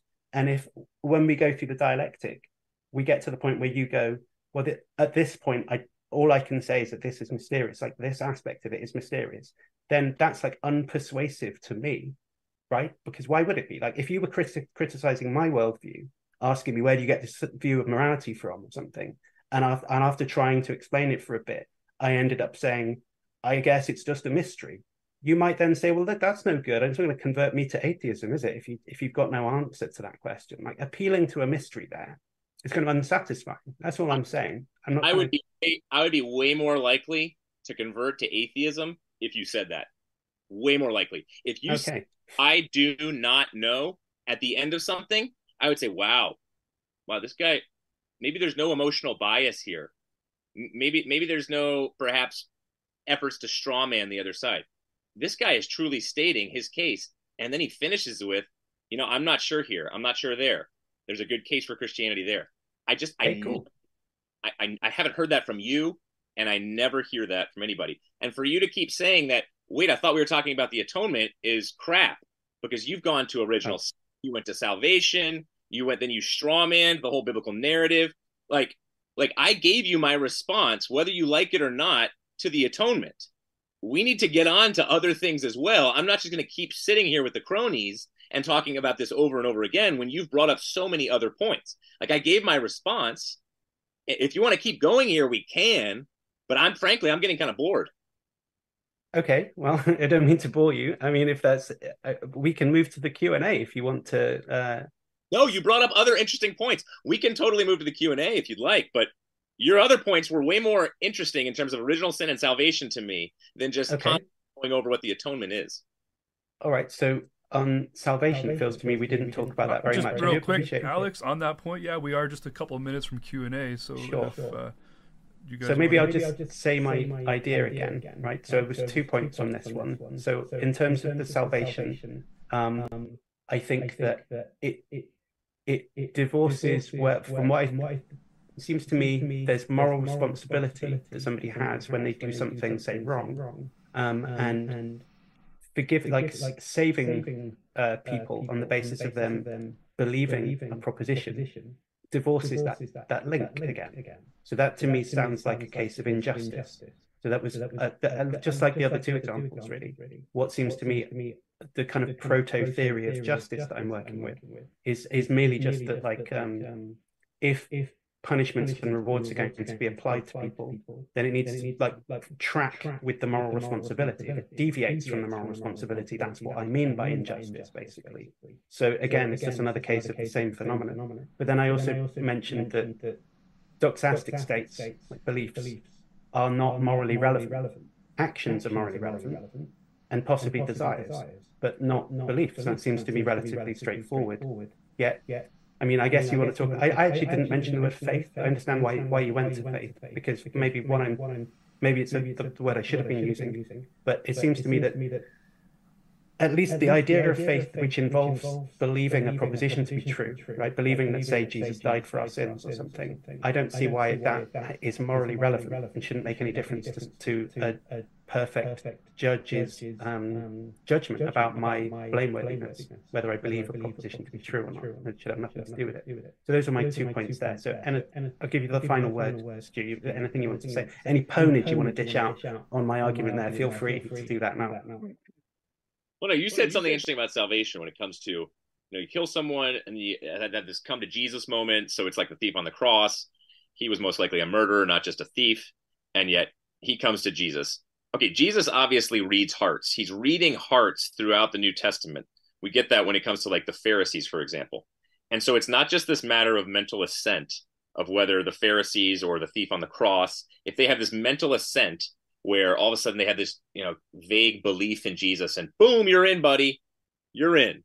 No, only God alone can read hearts. Let's be honest. Like that logically makes sense. You and I can't read hearts. We can get to know each other after a long time, but we can't really know the real Alex. You can't really know the real Stuart. Not even my wife knows the real Stuart, thank heaven.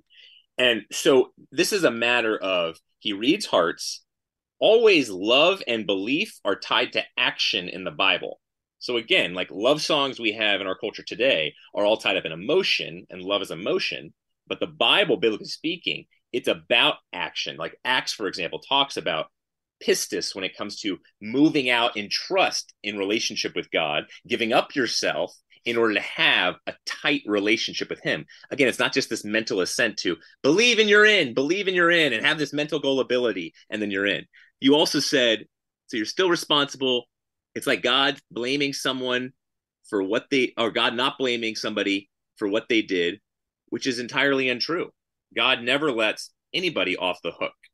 That's why, for example, you get the ultimate combination of justice, truth, and love at the cross. And that's the definition of what real justice is when it comes to understanding what we desire today. Now, if you want to say just in our legal system, and our legal system changes over the years, we know this, then our legal system standing today in the US, yes, I'd get closer to your understanding probably of justice.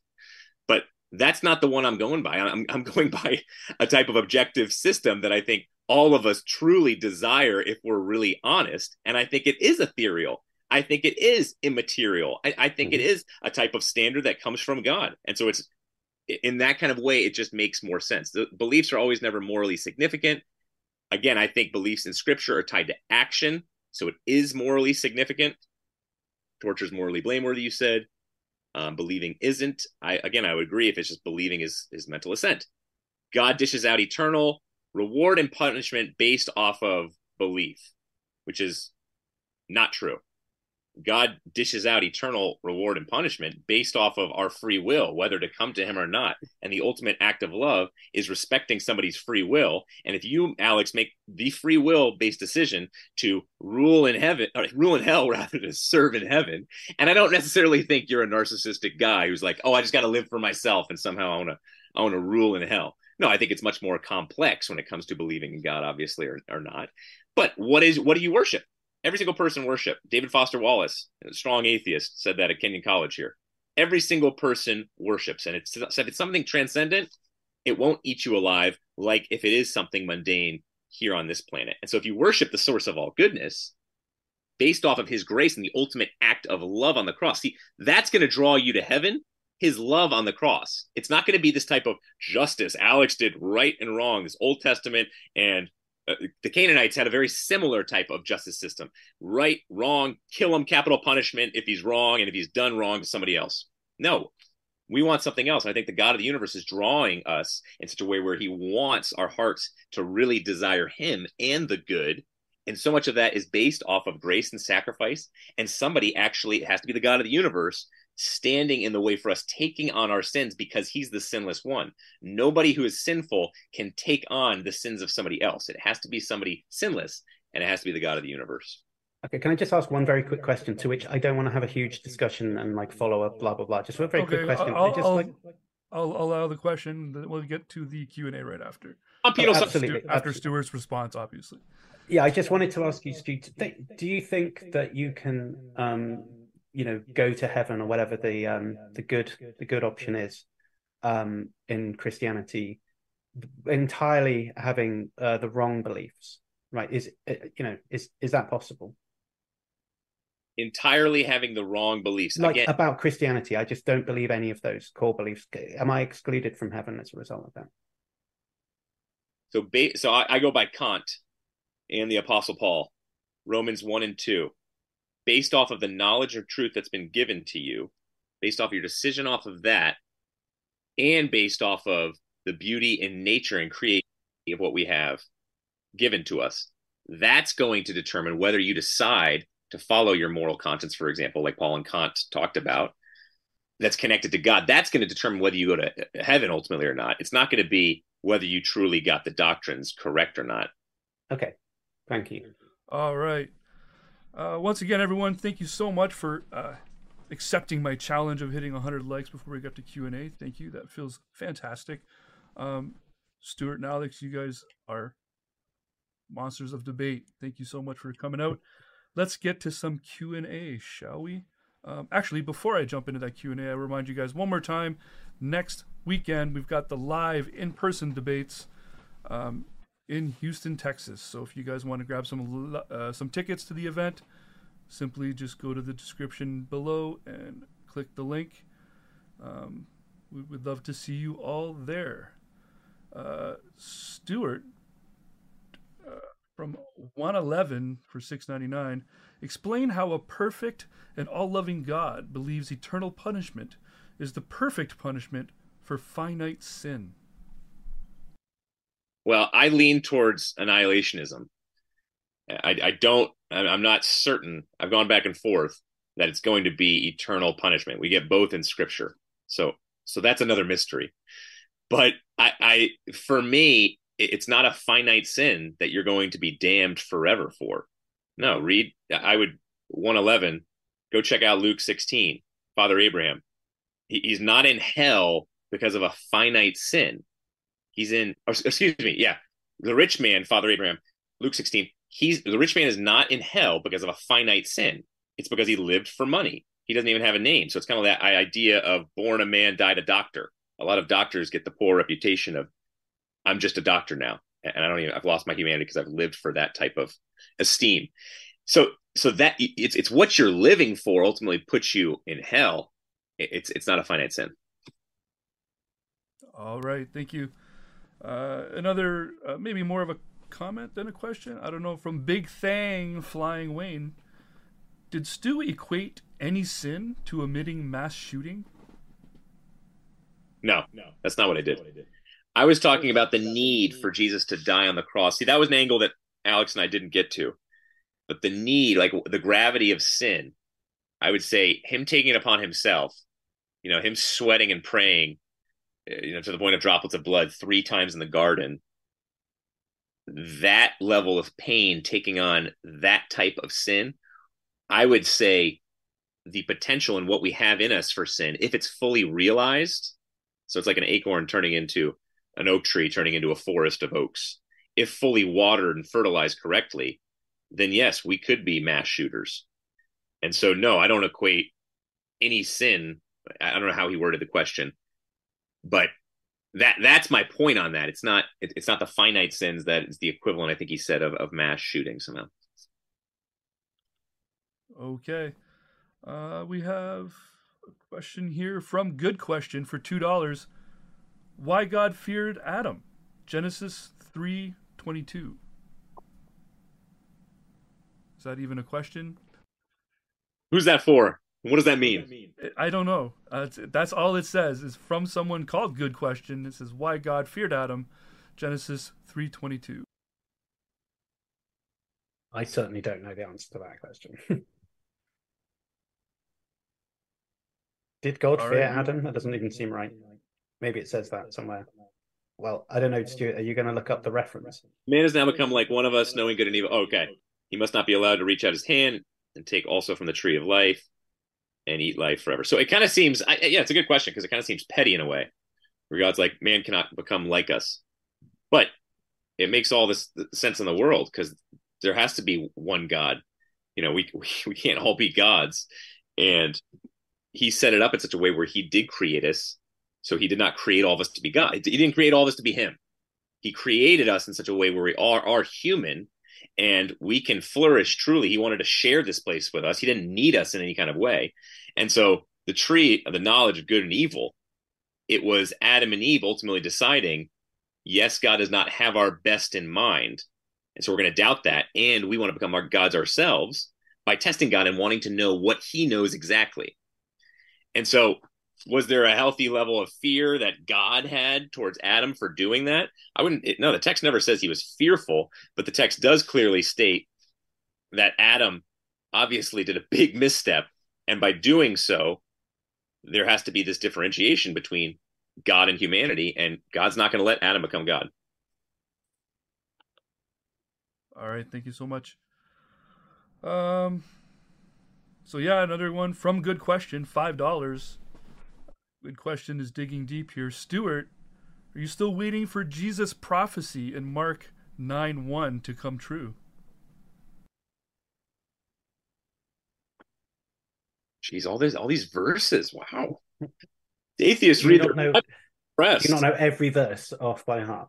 You're not an apologist, are you?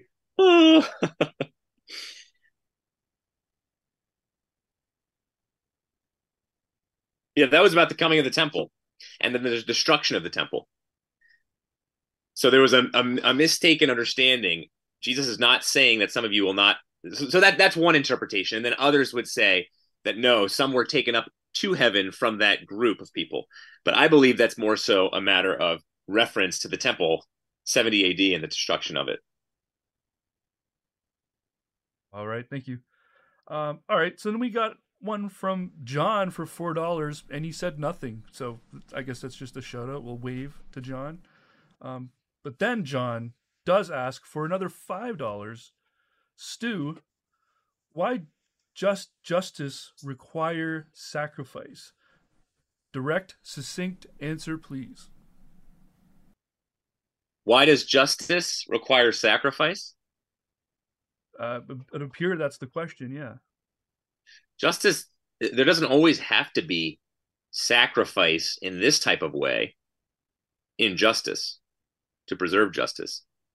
But I would say in just about any type of area that I can think of, if you're related this to forgiveness, for example, and wrongdoing, if somebody is going to truly forgive somebody who's wronged them, then there needs to be taken on a level of pain and a desire not to pay back in such a way where there is justice being done. Because when I, for example, was really hurt by someone I know, I could have gotten justice by going after him legally. I mean, maybe Alex would have said if he legally harmed me, I should have done that for justice sake. But no, I took the penalty on myself. I'm not saying I was Christ in any kind of way, but I took the penalty on myself in that and did not respond in a way where that form of justice was sought out. But my uncle, for example, said he would have done so. And he's a lawyer. So there's different understandings of justice. And they're complicated, like Alex was alluding to earlier, in terms of there's nuanced situations. So that's a very concrete, very clear and concise response. So can I just tag on a little bit there, not to like have a massive debate on this question, but Please do. Maybe I didn't say very much about justice. And I think I just don't see. Okay, so yeah, there are probably, it's probably a polysemous word, justice, right? Like knowledge or whatever, where there's loads of different concepts and we just use the same word and it's like an umbrella, and often we don't distinguish distinct concepts when we use the word. So like I'm totally down with that idea.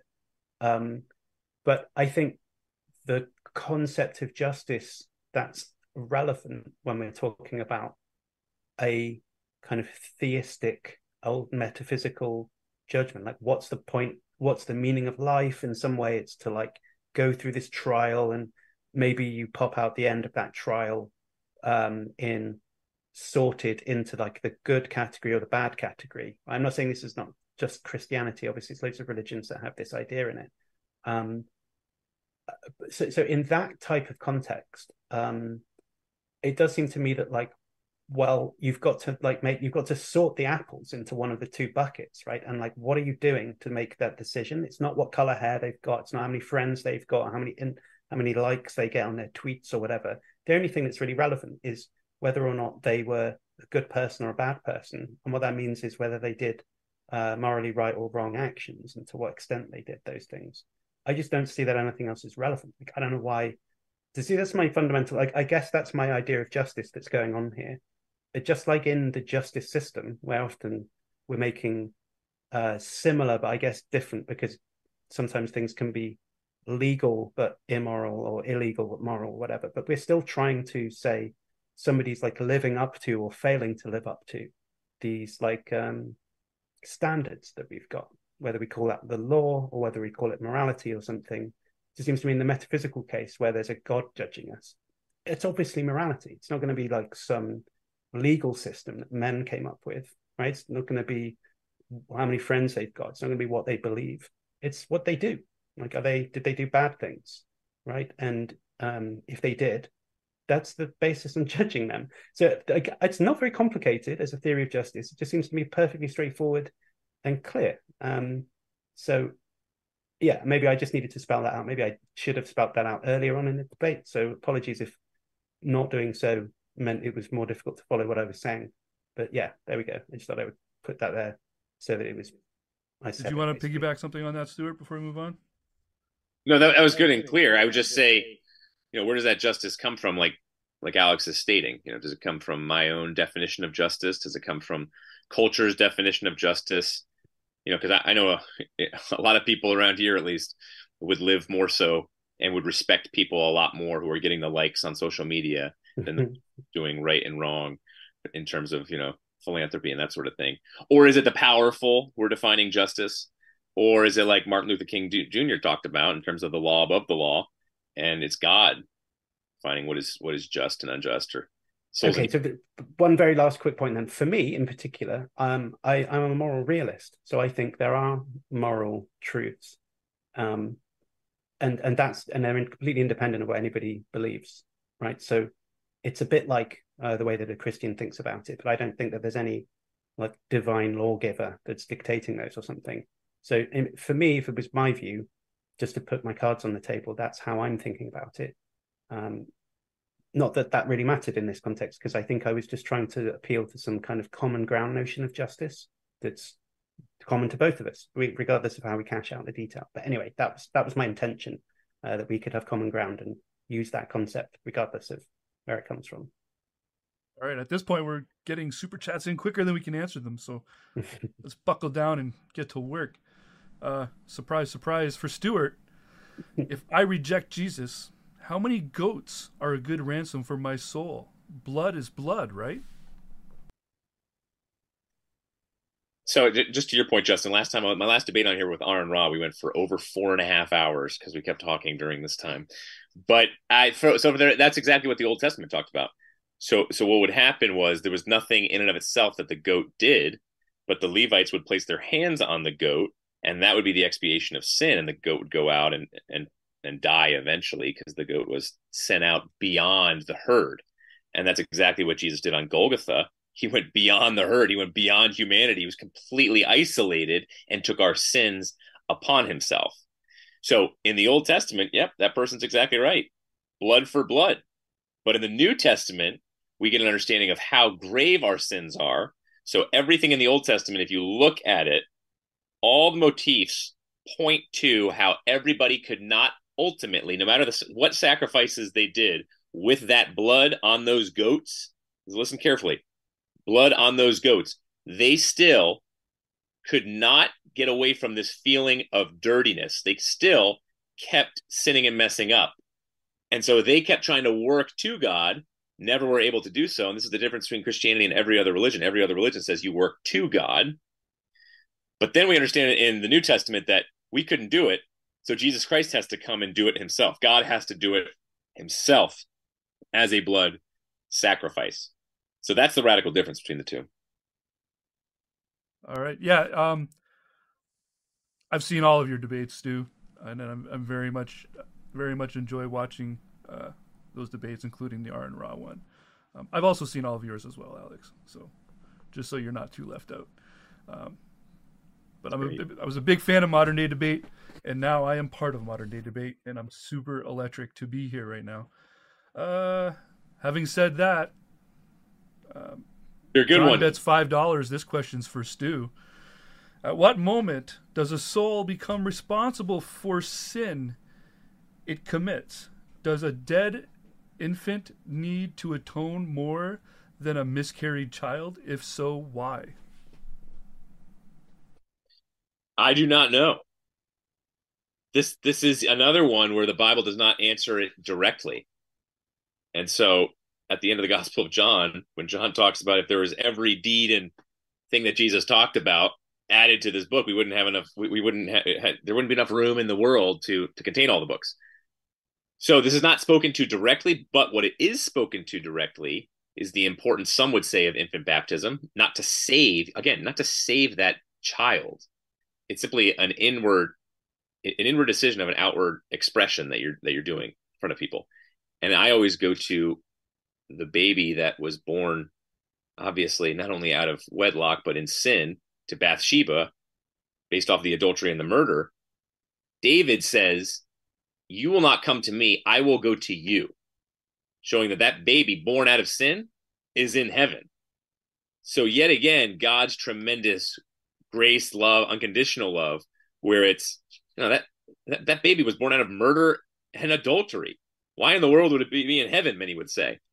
and yet clearly that baby is in heaven. And so, in terms of the culpability and the age of accountability, some Christians would say it's like 7, others would say it's 12. I think you're grasping at straws saying that. I think based off of what you have with David and based off of the heart of Christ, children, I mean, look at him. He's always welcoming kids, and kids were considered despicable in that day and age. Even the disciples said, "What are you doing? This is despicable, these children." So based off of what you have with David there, as well as how Jesus treats kids, I think it's a really tough case to make to say that somehow kids are going to be in hell. Okay, thank you, Stu.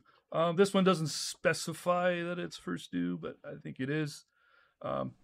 Christian altruist believes in Judgment Day. Atheist altruists know Judgment Day. Both are selfish equally. How is God necessary for morality? I think Alex might be able to put some 2 cents on this one as well after. Yeah, you want to go first, Alex? Sorry, can you say it again? I was distracted. Someone was messaging me. I thought I had 2 minutes to message back because it was not going to be for me. Ted Lococo for $4.99 says Christian altruists believe in Judgment Day. Atheist altruists know Judgment Day. Both are selfless equally. How is God necessary for morality? Yeah, okay. So I guess what he's saying is that, like, whether you believe in God or not, the altruistic act is basically just as altruistic, right? So an atheist doing an altruistic act is doing something just as valuable as a Christian who does it. So that seems right. But then he was saying, well, but why do you need God then in that case? I don't know that the kind of equivalence on those two means that God doesn't play any role. I mean, a Christian is going to say something like that God is a kind of metaphysical ground of morality, so they have a different concept of morality at play. So I guess the only thing I've got that's really helpful to say about that is just that it does seem to me that that you don't really need God involved in a theory of morality for it to be perfectly adequate to explain everything just as well.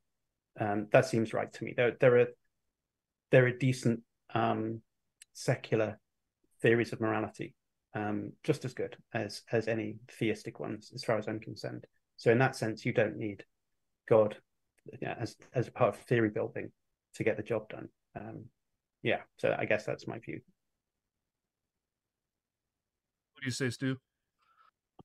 I think you need a God who is personal to say what is truly right and wrong, and you need a God who is loving in order to grasp at what is this love that is intangible beyond just neurochemicals, say oxytocin, for example.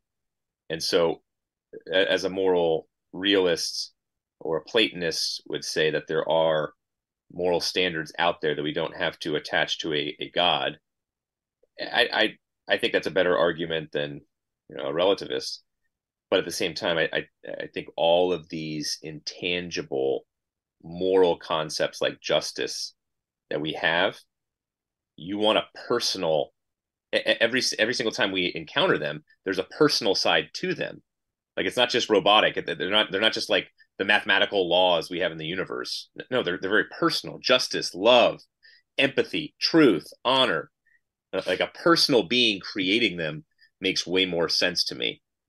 And this idea of Judgment Day, I mean, if the atheistic position is right, then you just got to suck it up. I mean, you got to be, I would say you got to be Gnostic. You got to be, you really got to be a tough guy, tough gal to not get depressed, especially if you've gotten a poor shake in this life, if you're a crack baby, or if you're a woman who's had 5 correctional surgeries and her husband gets off scot-free, then there is no Judgment Day ultimately. Hopefully the police will catch them, but we know the highest percentage of those women who are raped on college campuses, their perpetrators are never caught. And that's just like, suck it up. Too bad. I mean, yeah. And so Judgment Day, they're going to be held accountable. But maybe there's not a Judgment Day. And so I think we need to be honest. If there's not a Judgment Day from an atheistic perspective, which there can't be a Judgment Day if you're an atheist, then we need to do a little bit more grieving, and justice will look very different in this world here and now if there is no Judgment Day compared to an understanding of what justice truly is if there is a judgment day. I see Okay, Stuart let me perked just you up a jump little, in. Alex. Go for it. Yeah, because obviously this is the whole thing we've been talking about the whole night, so it's really difficult to just not say anything. But I mean, okay, yeah, it's true. If God doesn't, if there's no God, nothing like that, and it's just you're just here and now and then it's over and there's nothing, then there's no metaphysical justice. Absolutely, 100%. So if you do something bad and then just kill yourself, nothing else follows from it because you're just dead and that's it. There's nothing. Okay, that's fair enough. But then if we're talking about the Christian case, my whole point this whole evening was to say on the Christian story, there's no justice, right? Because these are cases of injustice too. So, like, yeah, okay, so some woman's like raped by some guy, but then he repents and he like comes to Jesus. He's not getting punished. There's no justice there. She would be pissed off still. Like, hold on, you raped me. How are you in heaven? I don't want my rapist to be with me in heaven. That's fucked up. Like, it just feels to me like it's really easy to say, oh, there's no justice on atheism. All the justice is over here on Christianity. My view, I think, is there's no justice on Christianity either, right? So yeah, I just wanted to chuck that in. I'm not trying to trigger you, Stu. Feel free to have the last word. I just, I got triggered, so I just wanted to get that out there. I agree with No, Alex. Feel free to have the last word. it's a good point. It's a really good point. But I would say somebody who's just going to go rape somebody, I think their heart's going to be pretty calloused, and I don't think they're going to be like, "Oh, Jesus, let's have a Jesus moment, and I'm into heaven." Like, do you truly believe that that's what a coming to Jesus moment is? Like, I don't read that in the Bible anywhere. I think it's a true, honest heart change. And again, whether it's a rapist or whether it's somebody doing some type of crime that's way smaller than that, yes, we do want second opportunities for ourselves. And I would want a second opportunity for even Hitler. But maybe that's unjust of me to desire anybody who's done any crime to actually get a second or third opportunity at really changing. And so you get endless opportunities, but they have to obviously be genuine and they are backed by justice. Like there's nothing in the Bible that says, for example, there's been abuse in the church, right? Where women have been fondled and it's, oh, just forgive. And what we're trying to doing, I and others are showing that that's not the biblical basis for justice at all. Justice is, yes, you forgive in your heart so you get inner freedom, so you don't have to live in your mental space with being raped. But then justice is justice for the perpetrator, where there is a type of meted out penalty. And so this whole idea of let's just skip over justice and just hop to cheap grace, that's not what I'm talking about at all. Okay. So next question from Anonymous, $5. If Jesus is God and man, why would he yell, "Father, forgive them, for they know not what they do"? Who's that for? I'll throw it in the air. First one to catch it can answer. Alex, go ahead. A question. Well, so that's what Jesus says in the Gospel of Mark, I think. He doesn't say it in the others. And in Mark, I obviously don't have a huge understanding and appreciation of this, but my limited understanding is that in Mark, there's a version of Jesus where he does, sometimes tries to do a miracle and gets it wrong. The disciples don't understand what he's on about. It's a kind of anti-hero kind of narrative. It's kind of different to how he's portrayed in other versions of those stories. So I guess the point is that at that Mark was portraying a specific narrative, kind of surprising anti-hero narrative, and that's why he's saying that there. But the question is like, but if he was like fully God and fully man and blah blah blah, and that it seems to me like it's imposing a different notion of Christology onto the story that wasn't in the intentions of Mark, and that's why it sounds weird. I don't think he thought of Jesus being like kind of like knowing that he's God at that point. He doesn't know that. He doesn't really know very much about what's going on. So that explains why he's doing that. It's different narrative, different part of the Bible, having a different spin on stuff and saying it in a different way. So that's how I understand that. I think that's what's going on there. But I imagine Stu's got a completely different view to me about that. So maybe he can explain what he thinks. No, that's interesting because not even the Son of Man knows when the return is going to be. So not even Jesus Christ knows the day and the hour. And so that shows his finitude to a certain extent. But obviously, he claimed to be Christ throughout the scripture, whether it's the 7 I am statements in John or him being crucified for saying he forgives sins, and or whether he takes worship and doesn't tear his clothes and say, don't worship me, like Peter does. So he's clearly making the claim to be God, and he clearly does things like miracles, and the greatest miracle is the resurrection. And yet, Alex makes an interesting point. I've never really thought about, does he lose his God awareness when he's sweating droplets of blood because he's dealing with that level of stress and pressure? Now, I don't think he ever loses his God awareness fully, but it shows again the wrestling match of his humanity and his divinity, and God punching a hole into space and time in order to actually relationally and physically, tangibly get to humanity while remaining God. It makes sense, and yet at the same time, there are a lot of gaps in scripture that don't talk about exactly what that looks like. So I don't know what is going on in Christ's mental state when he's under that much pressure, when he's literally taking on the sins of the world. Yes, I think that could be fully human because he's taking on so much sin and evil. So. All right. Thank you, sir. All right. We have a question from Good Question again, this time throwing $10 to address Dr. Malpass. They disagree with you on one point. They say animals are moral agents. I have seen them do calculated mischief, take revenge, punish measurably, be intentional jerks, avoid harming when a warning is enough. Okay, so I do agree, I guess, actually, that some animals could be moral agents. I don't think that it's just humans that are moral agents, but I think it requires a capacity to understand some stuff. So, I mean, possibly, higher primates, elephants, dolphins, something like that. Maybe they can. Could my dog? I mean, maybe. I do. My dog is socialized by living with humans the whole time. So often she does things that seem like they have that. Oh, where did that come from? Just a random disembodied voice. Maybe I've had a Damascus moment. I heard that too. Maybe I don't know where it came from. Oh, well, it wasn't clear enough, so I still don't believe in anything. Yeah, I don't know. So, okay, yeah, maybe some animals can be moral agents, but generally speaking, your average kind of tooth and claw example of like a lion eating a gazelle or something, it just seems silly to think that that's a case where the lion has the same type of moral responsibility as a sort of sentient and rational human that understands and reflects on their actions and stuff. It's not like that. So yeah. All right, very well. From Ted LaCoca, maybe it's LaCoco.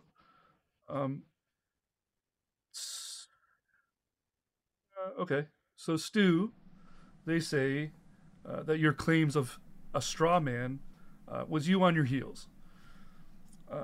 They're advising that Taoism helped them from not getting so angry. So I guess someone was challenging your temper a little bit during this debate. Was that person kind of a snowflake? They're probably snowflake. I do not know them personally. I could not tell you. All I know is it was worth $5 for them to comment this. First off, I apologize if I was too intense. I will say that Alex said the F word, though, and I did not curse. So I put it fully on Alex. No, Alex is his temperament is very peaceful, which I really enjoy. And I apologize if I got too energetic here. It must be the stress of the baby coming. The baby's coming any second. But no, Alex has been very, very kind in this debate. And the only moment, he was triggered in a moment, but he was kind in his triggerment other than the F word. I got triggered with my energy because what I was getting from Alex perhaps was not fully what he was meaning. But what I heard was very, very triggering for a moment when it was kind of this, it sounded to me like this whole, oh, we're just chalking everything up to a mystery. And we've been saying that this whole time. So On my, I don't think I was on my heels. I think I answered it as honestly as I possibly could. If you say I was on my heels in the sense of Heels was my word. I tried to like make sense of the question a little bit. yeah, I thank you for that, Justin. Jeez, wow, kindness, more kindness. So no, I could be on my heels in a sense of, I can't. I'm not going to be able to fully break down in the most clearest way possible a couple things in Scripture, and I said Trinity, atonement, predestination, free will. Like I think I can get close to the line of clarity, but those are three big ones that I don't think I'll ever be able to say. That's why when Alex brought up this debate topic, I was like, oh, this will be fun. This will be interesting because this is not one of my strong points in terms of debating the atonement. That's William Lane Craig and others who've written books on it. So no, I don't think I was on my heels. I think I wanted to go. I'm a little not annoyed. I think I'm a little despairing right now that we didn't get to Alex's other good points because, again, original sin is fascinating, very interesting. I think we could have gotten into it sociologically as well and psychologically, and then salvation piece too. It would have been interesting. So that was my piece there. I not to just go back. This is not a gotcha or anything like that. But Alex made a second ago the comment of the road to Damascus experience and that he didn't get clarity enough from that voice that just popped up. I think that gets into what kind of clarity do you want? What kind of evidence do you want? And even the most famed atheists, Alex, I'm sure is up there that I've had, I've debated on this channel and others. Always their response is, "There's no evidence, but I don't know how much I would need." Like, wow, that is very interesting. I don't even know where to begin with that one. That is such a cop out, and I don't think Alex would take that position. But that's what I hear, and I don't know how much evidence Alex would need. And then secondly, whatever that experience Saul had and his incredible change to Paul, okay, we can mock it and say, oh, it was this bright light that knocked him off his horse, and maybe it was an alien or something. But whatever that experience was historically in Scripture and extraneous sources as well, there was a pretty crazy transition in his understanding of justice. So that gets back to exactly what we've been talking about tonight. His understanding of justice before was all about the Talmud and the rabbinical law, as well as Jews were considered way higher up on the pedestal than other nations, and you better stick to the law or you're a nobody, and nobody taught it better than Paul, and he was one of the most famous people in the world at the time. So he has this experience that all of a sudden radically changes him, and nobody can explain why historically. Maybe he was a type of psilocybin or DMT that he had in some of the bread or something that before his travels. And yet that radical shift for him to build the entire church you need to explain it. You need to find a way to explain it. So that's one of the pieces of evidence that brings clarity for me, even though it's having the opposite effect on Alex. Well, if I can just also say, I didn't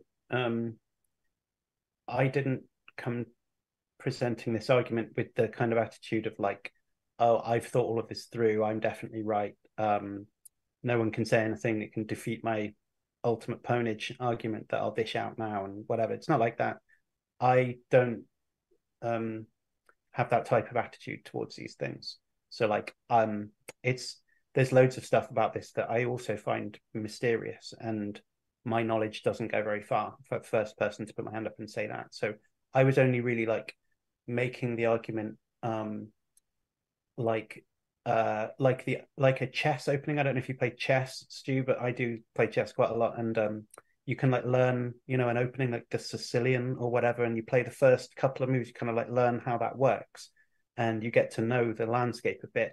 But 20 moves later, it's a completely unique game at that point. You don't know how it's going to go just because you like the first couple of moves. And that's what I think about the argument that I was making. I just liked the idea of like going into this conversation at that specific angle and just seeing where it goes from there. So I wasn't like thinking, oh, this is I'm going to win, I'm right, anything like that. It was just it's a curious and interesting way to have a conversation about these topics. So I didn't want to come across as ultra confident, know-it-all kind of douchebag. I might be a douchebag, but I'm not a know-it-all. I didn't get that from you at all.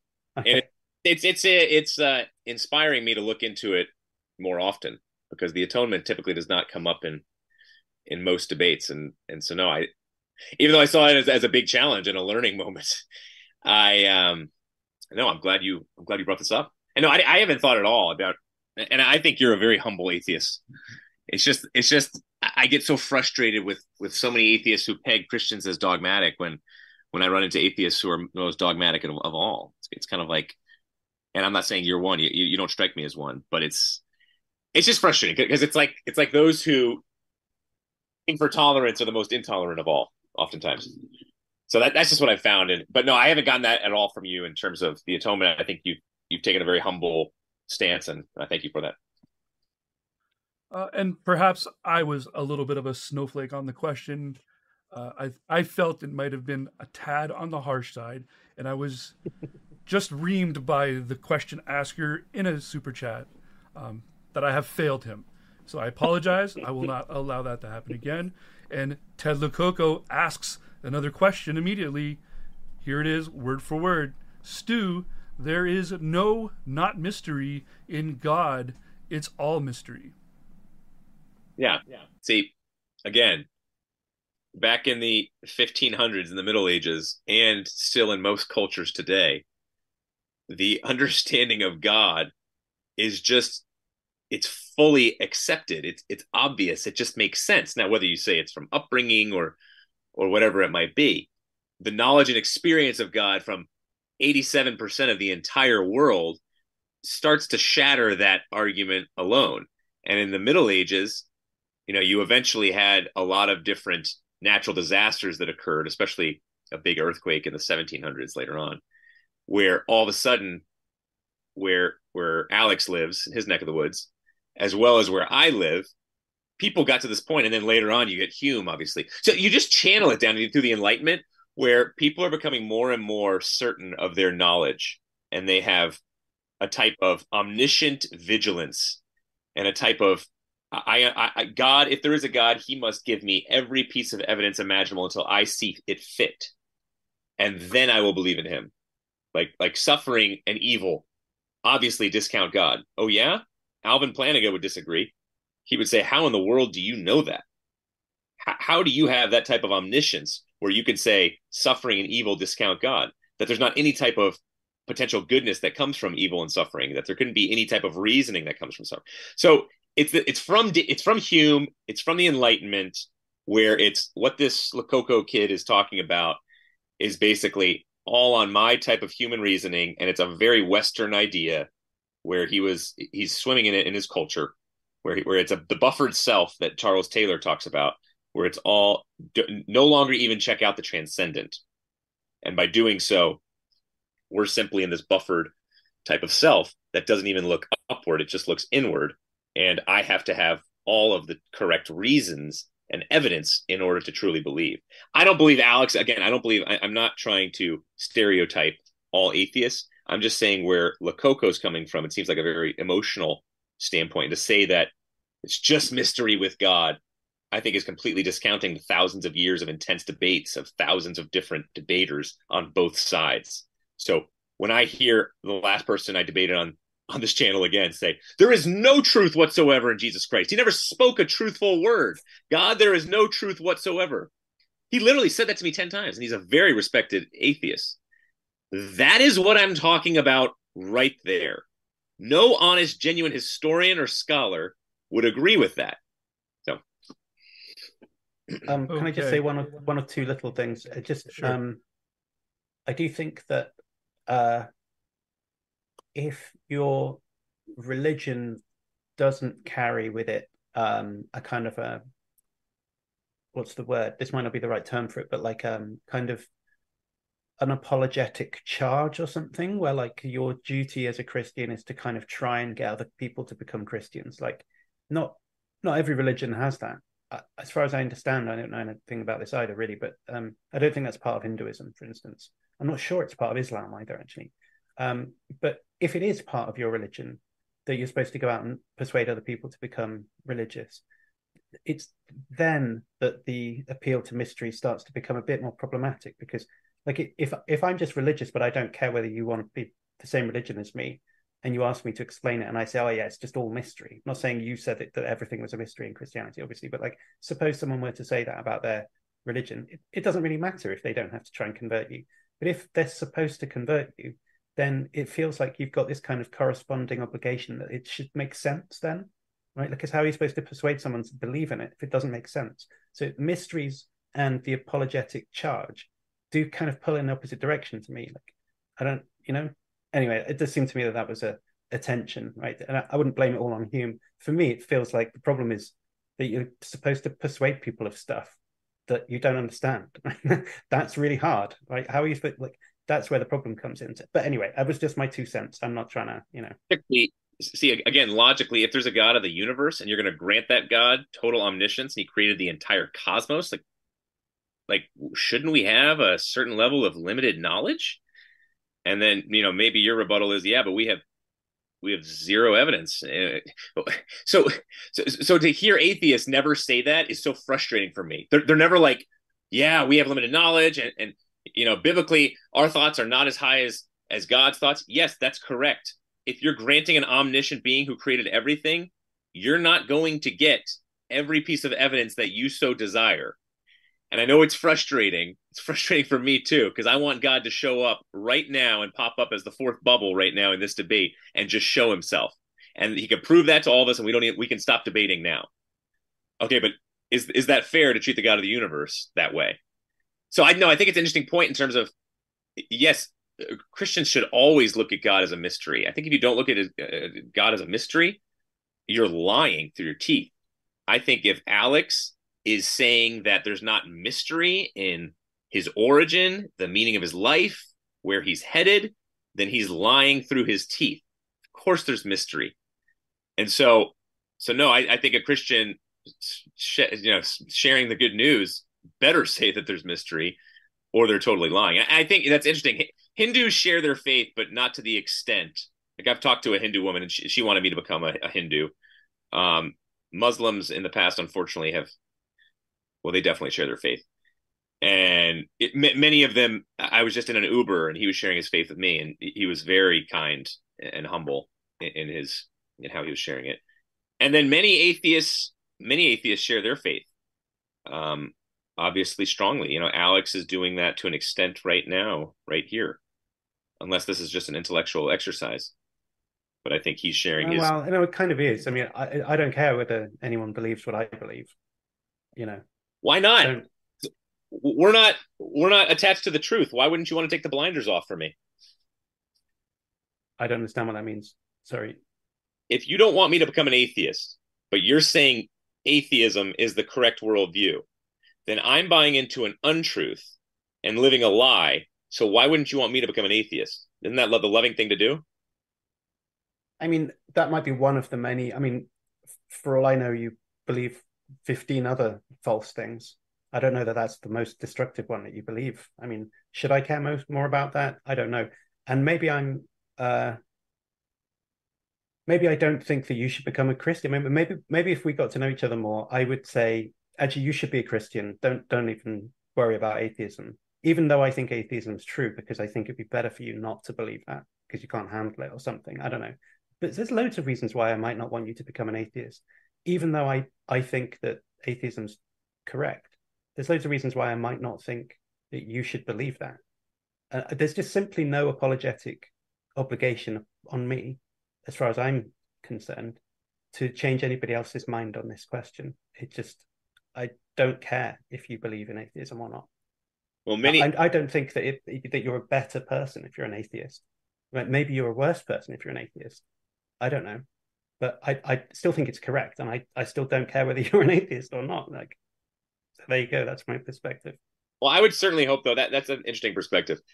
But the majority of atheists I debate, they'll say, I don't want you to be a Christian anymore. I want you to be an atheist because, I don't want intelligent design back in my kids' school textbooks. Or I don't want you to be a Christian anymore. I want you to be an atheist to see the light and understanding that, we did come from nothing and that you don't need a creator to create us all.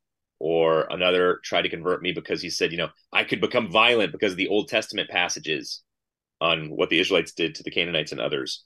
Another one tried to convert me because of the idea of original sin and how that's debilitating. Another one tried to convert me because of sexuality, sex ethics. So, so I think it's good for atheists if they strongly stand on a lot of these different points that they should convert Christians.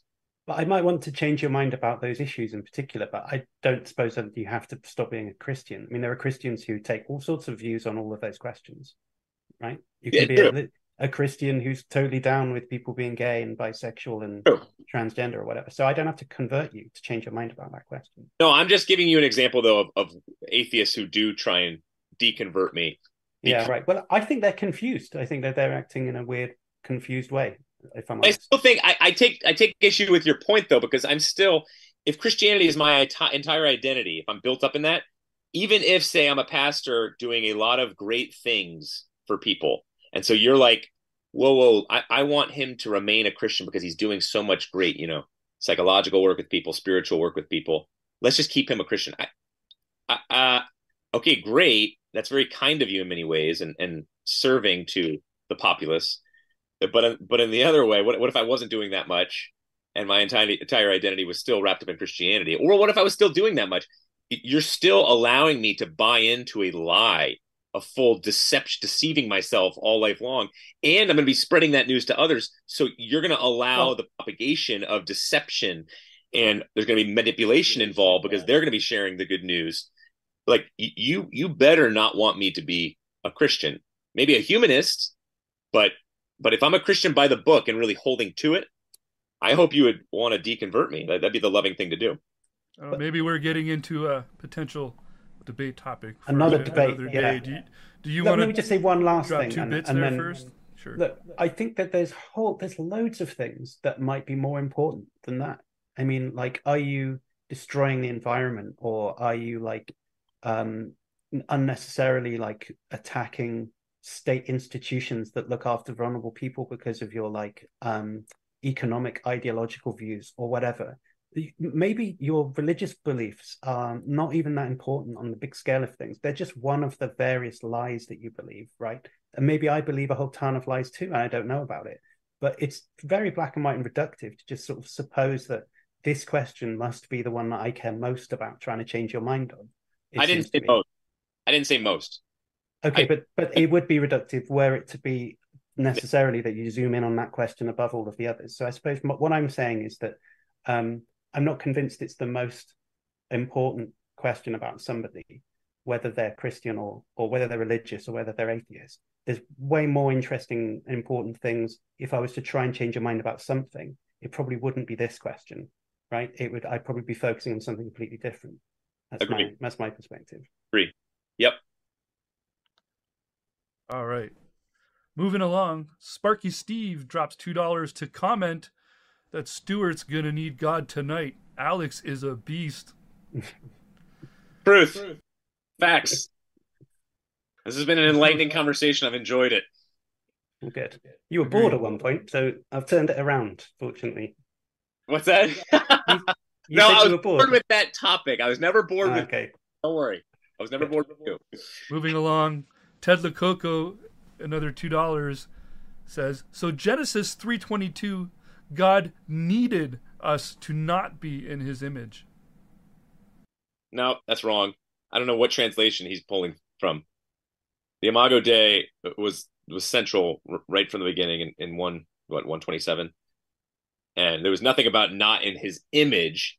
It was created to mirror God, not to be God.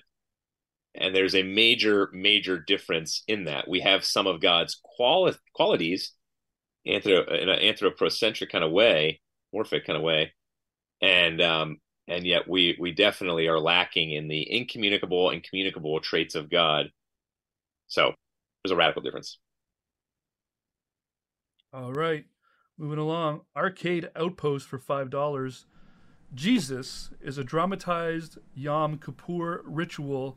Christianity is a Judaic spin-off religion to get historically contentious guys into the Abrahamic matrix. Whew, tongue twister. Don't ask me to say that again. No, I don't agree I with don't that. understand that. I think for Jews, they were to be a light to the nations. They were the chosen people, but that does not mean in any kind of way more special than the other civilizations. So again, it was an exclusive type of civilization that would become incredibly inclusive in every kind of way. That's how God created it to work. And then you get in Ezekiel, you get throughout Isaiah, especially Isaiah 53, the suffering servant, his bones were broken for us, back to the atonement. Everything is pointing to Jesus Christ as a historical figure. You're still not convinced? Fine. Well, then why were so many thousands upon thousands of Jews converted to Christianity in such a short period of time off of this supposed resurrection, when they would have completely thought that it was a general resurrection at the end of time? So that's a hard case to make, and I won't continue. I'm not going to bore anybody here. All right. Sparky Steve with 10 pounds. Stu, you've admitted you're borderline atheist. You should cherish these moments to learn from the likes of Alex instead of running the same ideological script. You're almost there, buddy. One final push. Well, like we just said a minute ago, probably knocking on the wrong door if he's trying to find reasons to become an atheist, talking to me. Because I won't be any help, I don't think. I guess, let me just say slightly, I think one of the reasons I came up with this argument in the first place was just I was trying to think of reasons why I'm not a Christian. Like, why am I an atheist? You know, like you said, am I just raised an atheist and that's why I'm an atheist? And I think to some extent that's true, actually. So I was trying to find, even if it's post hoc, some kind of like way of explaining what I find implausible about Christianity. That's what I was doing, I think, with this argument. The clash between what God, it seems like to me, depicted in the Bible and the notion of justice that seems plausible to me is one of the reasons why I find the religion not attractive and not plausible. So I guess if you liked my argument, maybe that would help you become an atheist, but it certainly wasn't my intention I'm not an apologist, so I wasn't trying to change your mind. If anything, it was autobiographical rather than apologetic. Hey, I got to leave here. So, Alex, you can answer the rest of the questions. Okay. My wife, she might be having a baby here. Okay, cool. Well, good luck. Right. I think just ending on this, the reason why I'm not an atheist is because I believe a worldview that's credible is tied up in the evidential as well as the experiential. And atheism has a good amount of evidential pieces to it, I think, in terms of the challenges of other religions. And yet, I think it's ultimately lacking greatly in the experiential side, in what makes a strong identity, how we make sense of what we've been talking about tonight: justice, sacrifice, these immaterial things. You know, how do you make sense of objective meaning and purpose? How do you make sense of hope versus optimism? How do you make sense of, you know, suffering? How do you make sense of beauty, the arts? You know, so many of these things are just tied up in our experience. And the majority of people I know who come to Christ, many do through the evidentiary arguments that one we've been talking about tonight, but a ton of them come through experience. And you have that scripturally as well, the woman at the well and many others, where it's the experience makes sense. You know, whether it's in prayer, whether it's in the act of forgiveness, whatever it might be, that atheism is lacking in, because atheism is so tied to materialism, and that there's no immaterial out there. It's lacking in a comprehensive worldview. It has some good arguments from an evidentiary perspective, but ultimately it's lacking. All right, Alex, thanks so much. You would have had a good response to that, but I got to run here. So, but appreciate you, and congratulations. Good luck. Yeah. We wish you all the best. Justin, you were excellent. Thank you, sir. I'll do what I can. All right. Thanks, man. Thanks, guys. See ya. Well, that's an abrupt way to kind of. Well, I think if anyone's paid Super Chat money to ask me a question, I think it's only fair to give them a cursory guide. It doesn't sound like there's going to be a huge number. They're mainly for Stu, by the sounds of it. But yeah, they were still coming in. It's an amazing audience tonight, frankly. We had people asking Stuart a whole lot of other questions here. Well, I can't answer those. Yeah. But I could probably have a shout if there's one or two for me. But if not, we can call it a night. Well, here's some that were for both of you here. Sparky Steve again for £5. Guys, what's your thoughts on Allegro's theory on Jesus myth originating from a mushroom fertility cult in the local Israeli area? Make a lot of sense? Well, I've literally, the first time I've heard of it is just now, so I don't have nothing to say. Doesn't sound very plausible. Yeah, if you super chatted, guys, and you didn't get your question read and it was for Stu or whatever, I'm pretty sure Modern Day Debate has channels. I've seen and heard James many times before say, you know, if you want your super chat back, he's got no problem doing so. There were some big ones here. We were coming into some $20 super chats. Let me see here.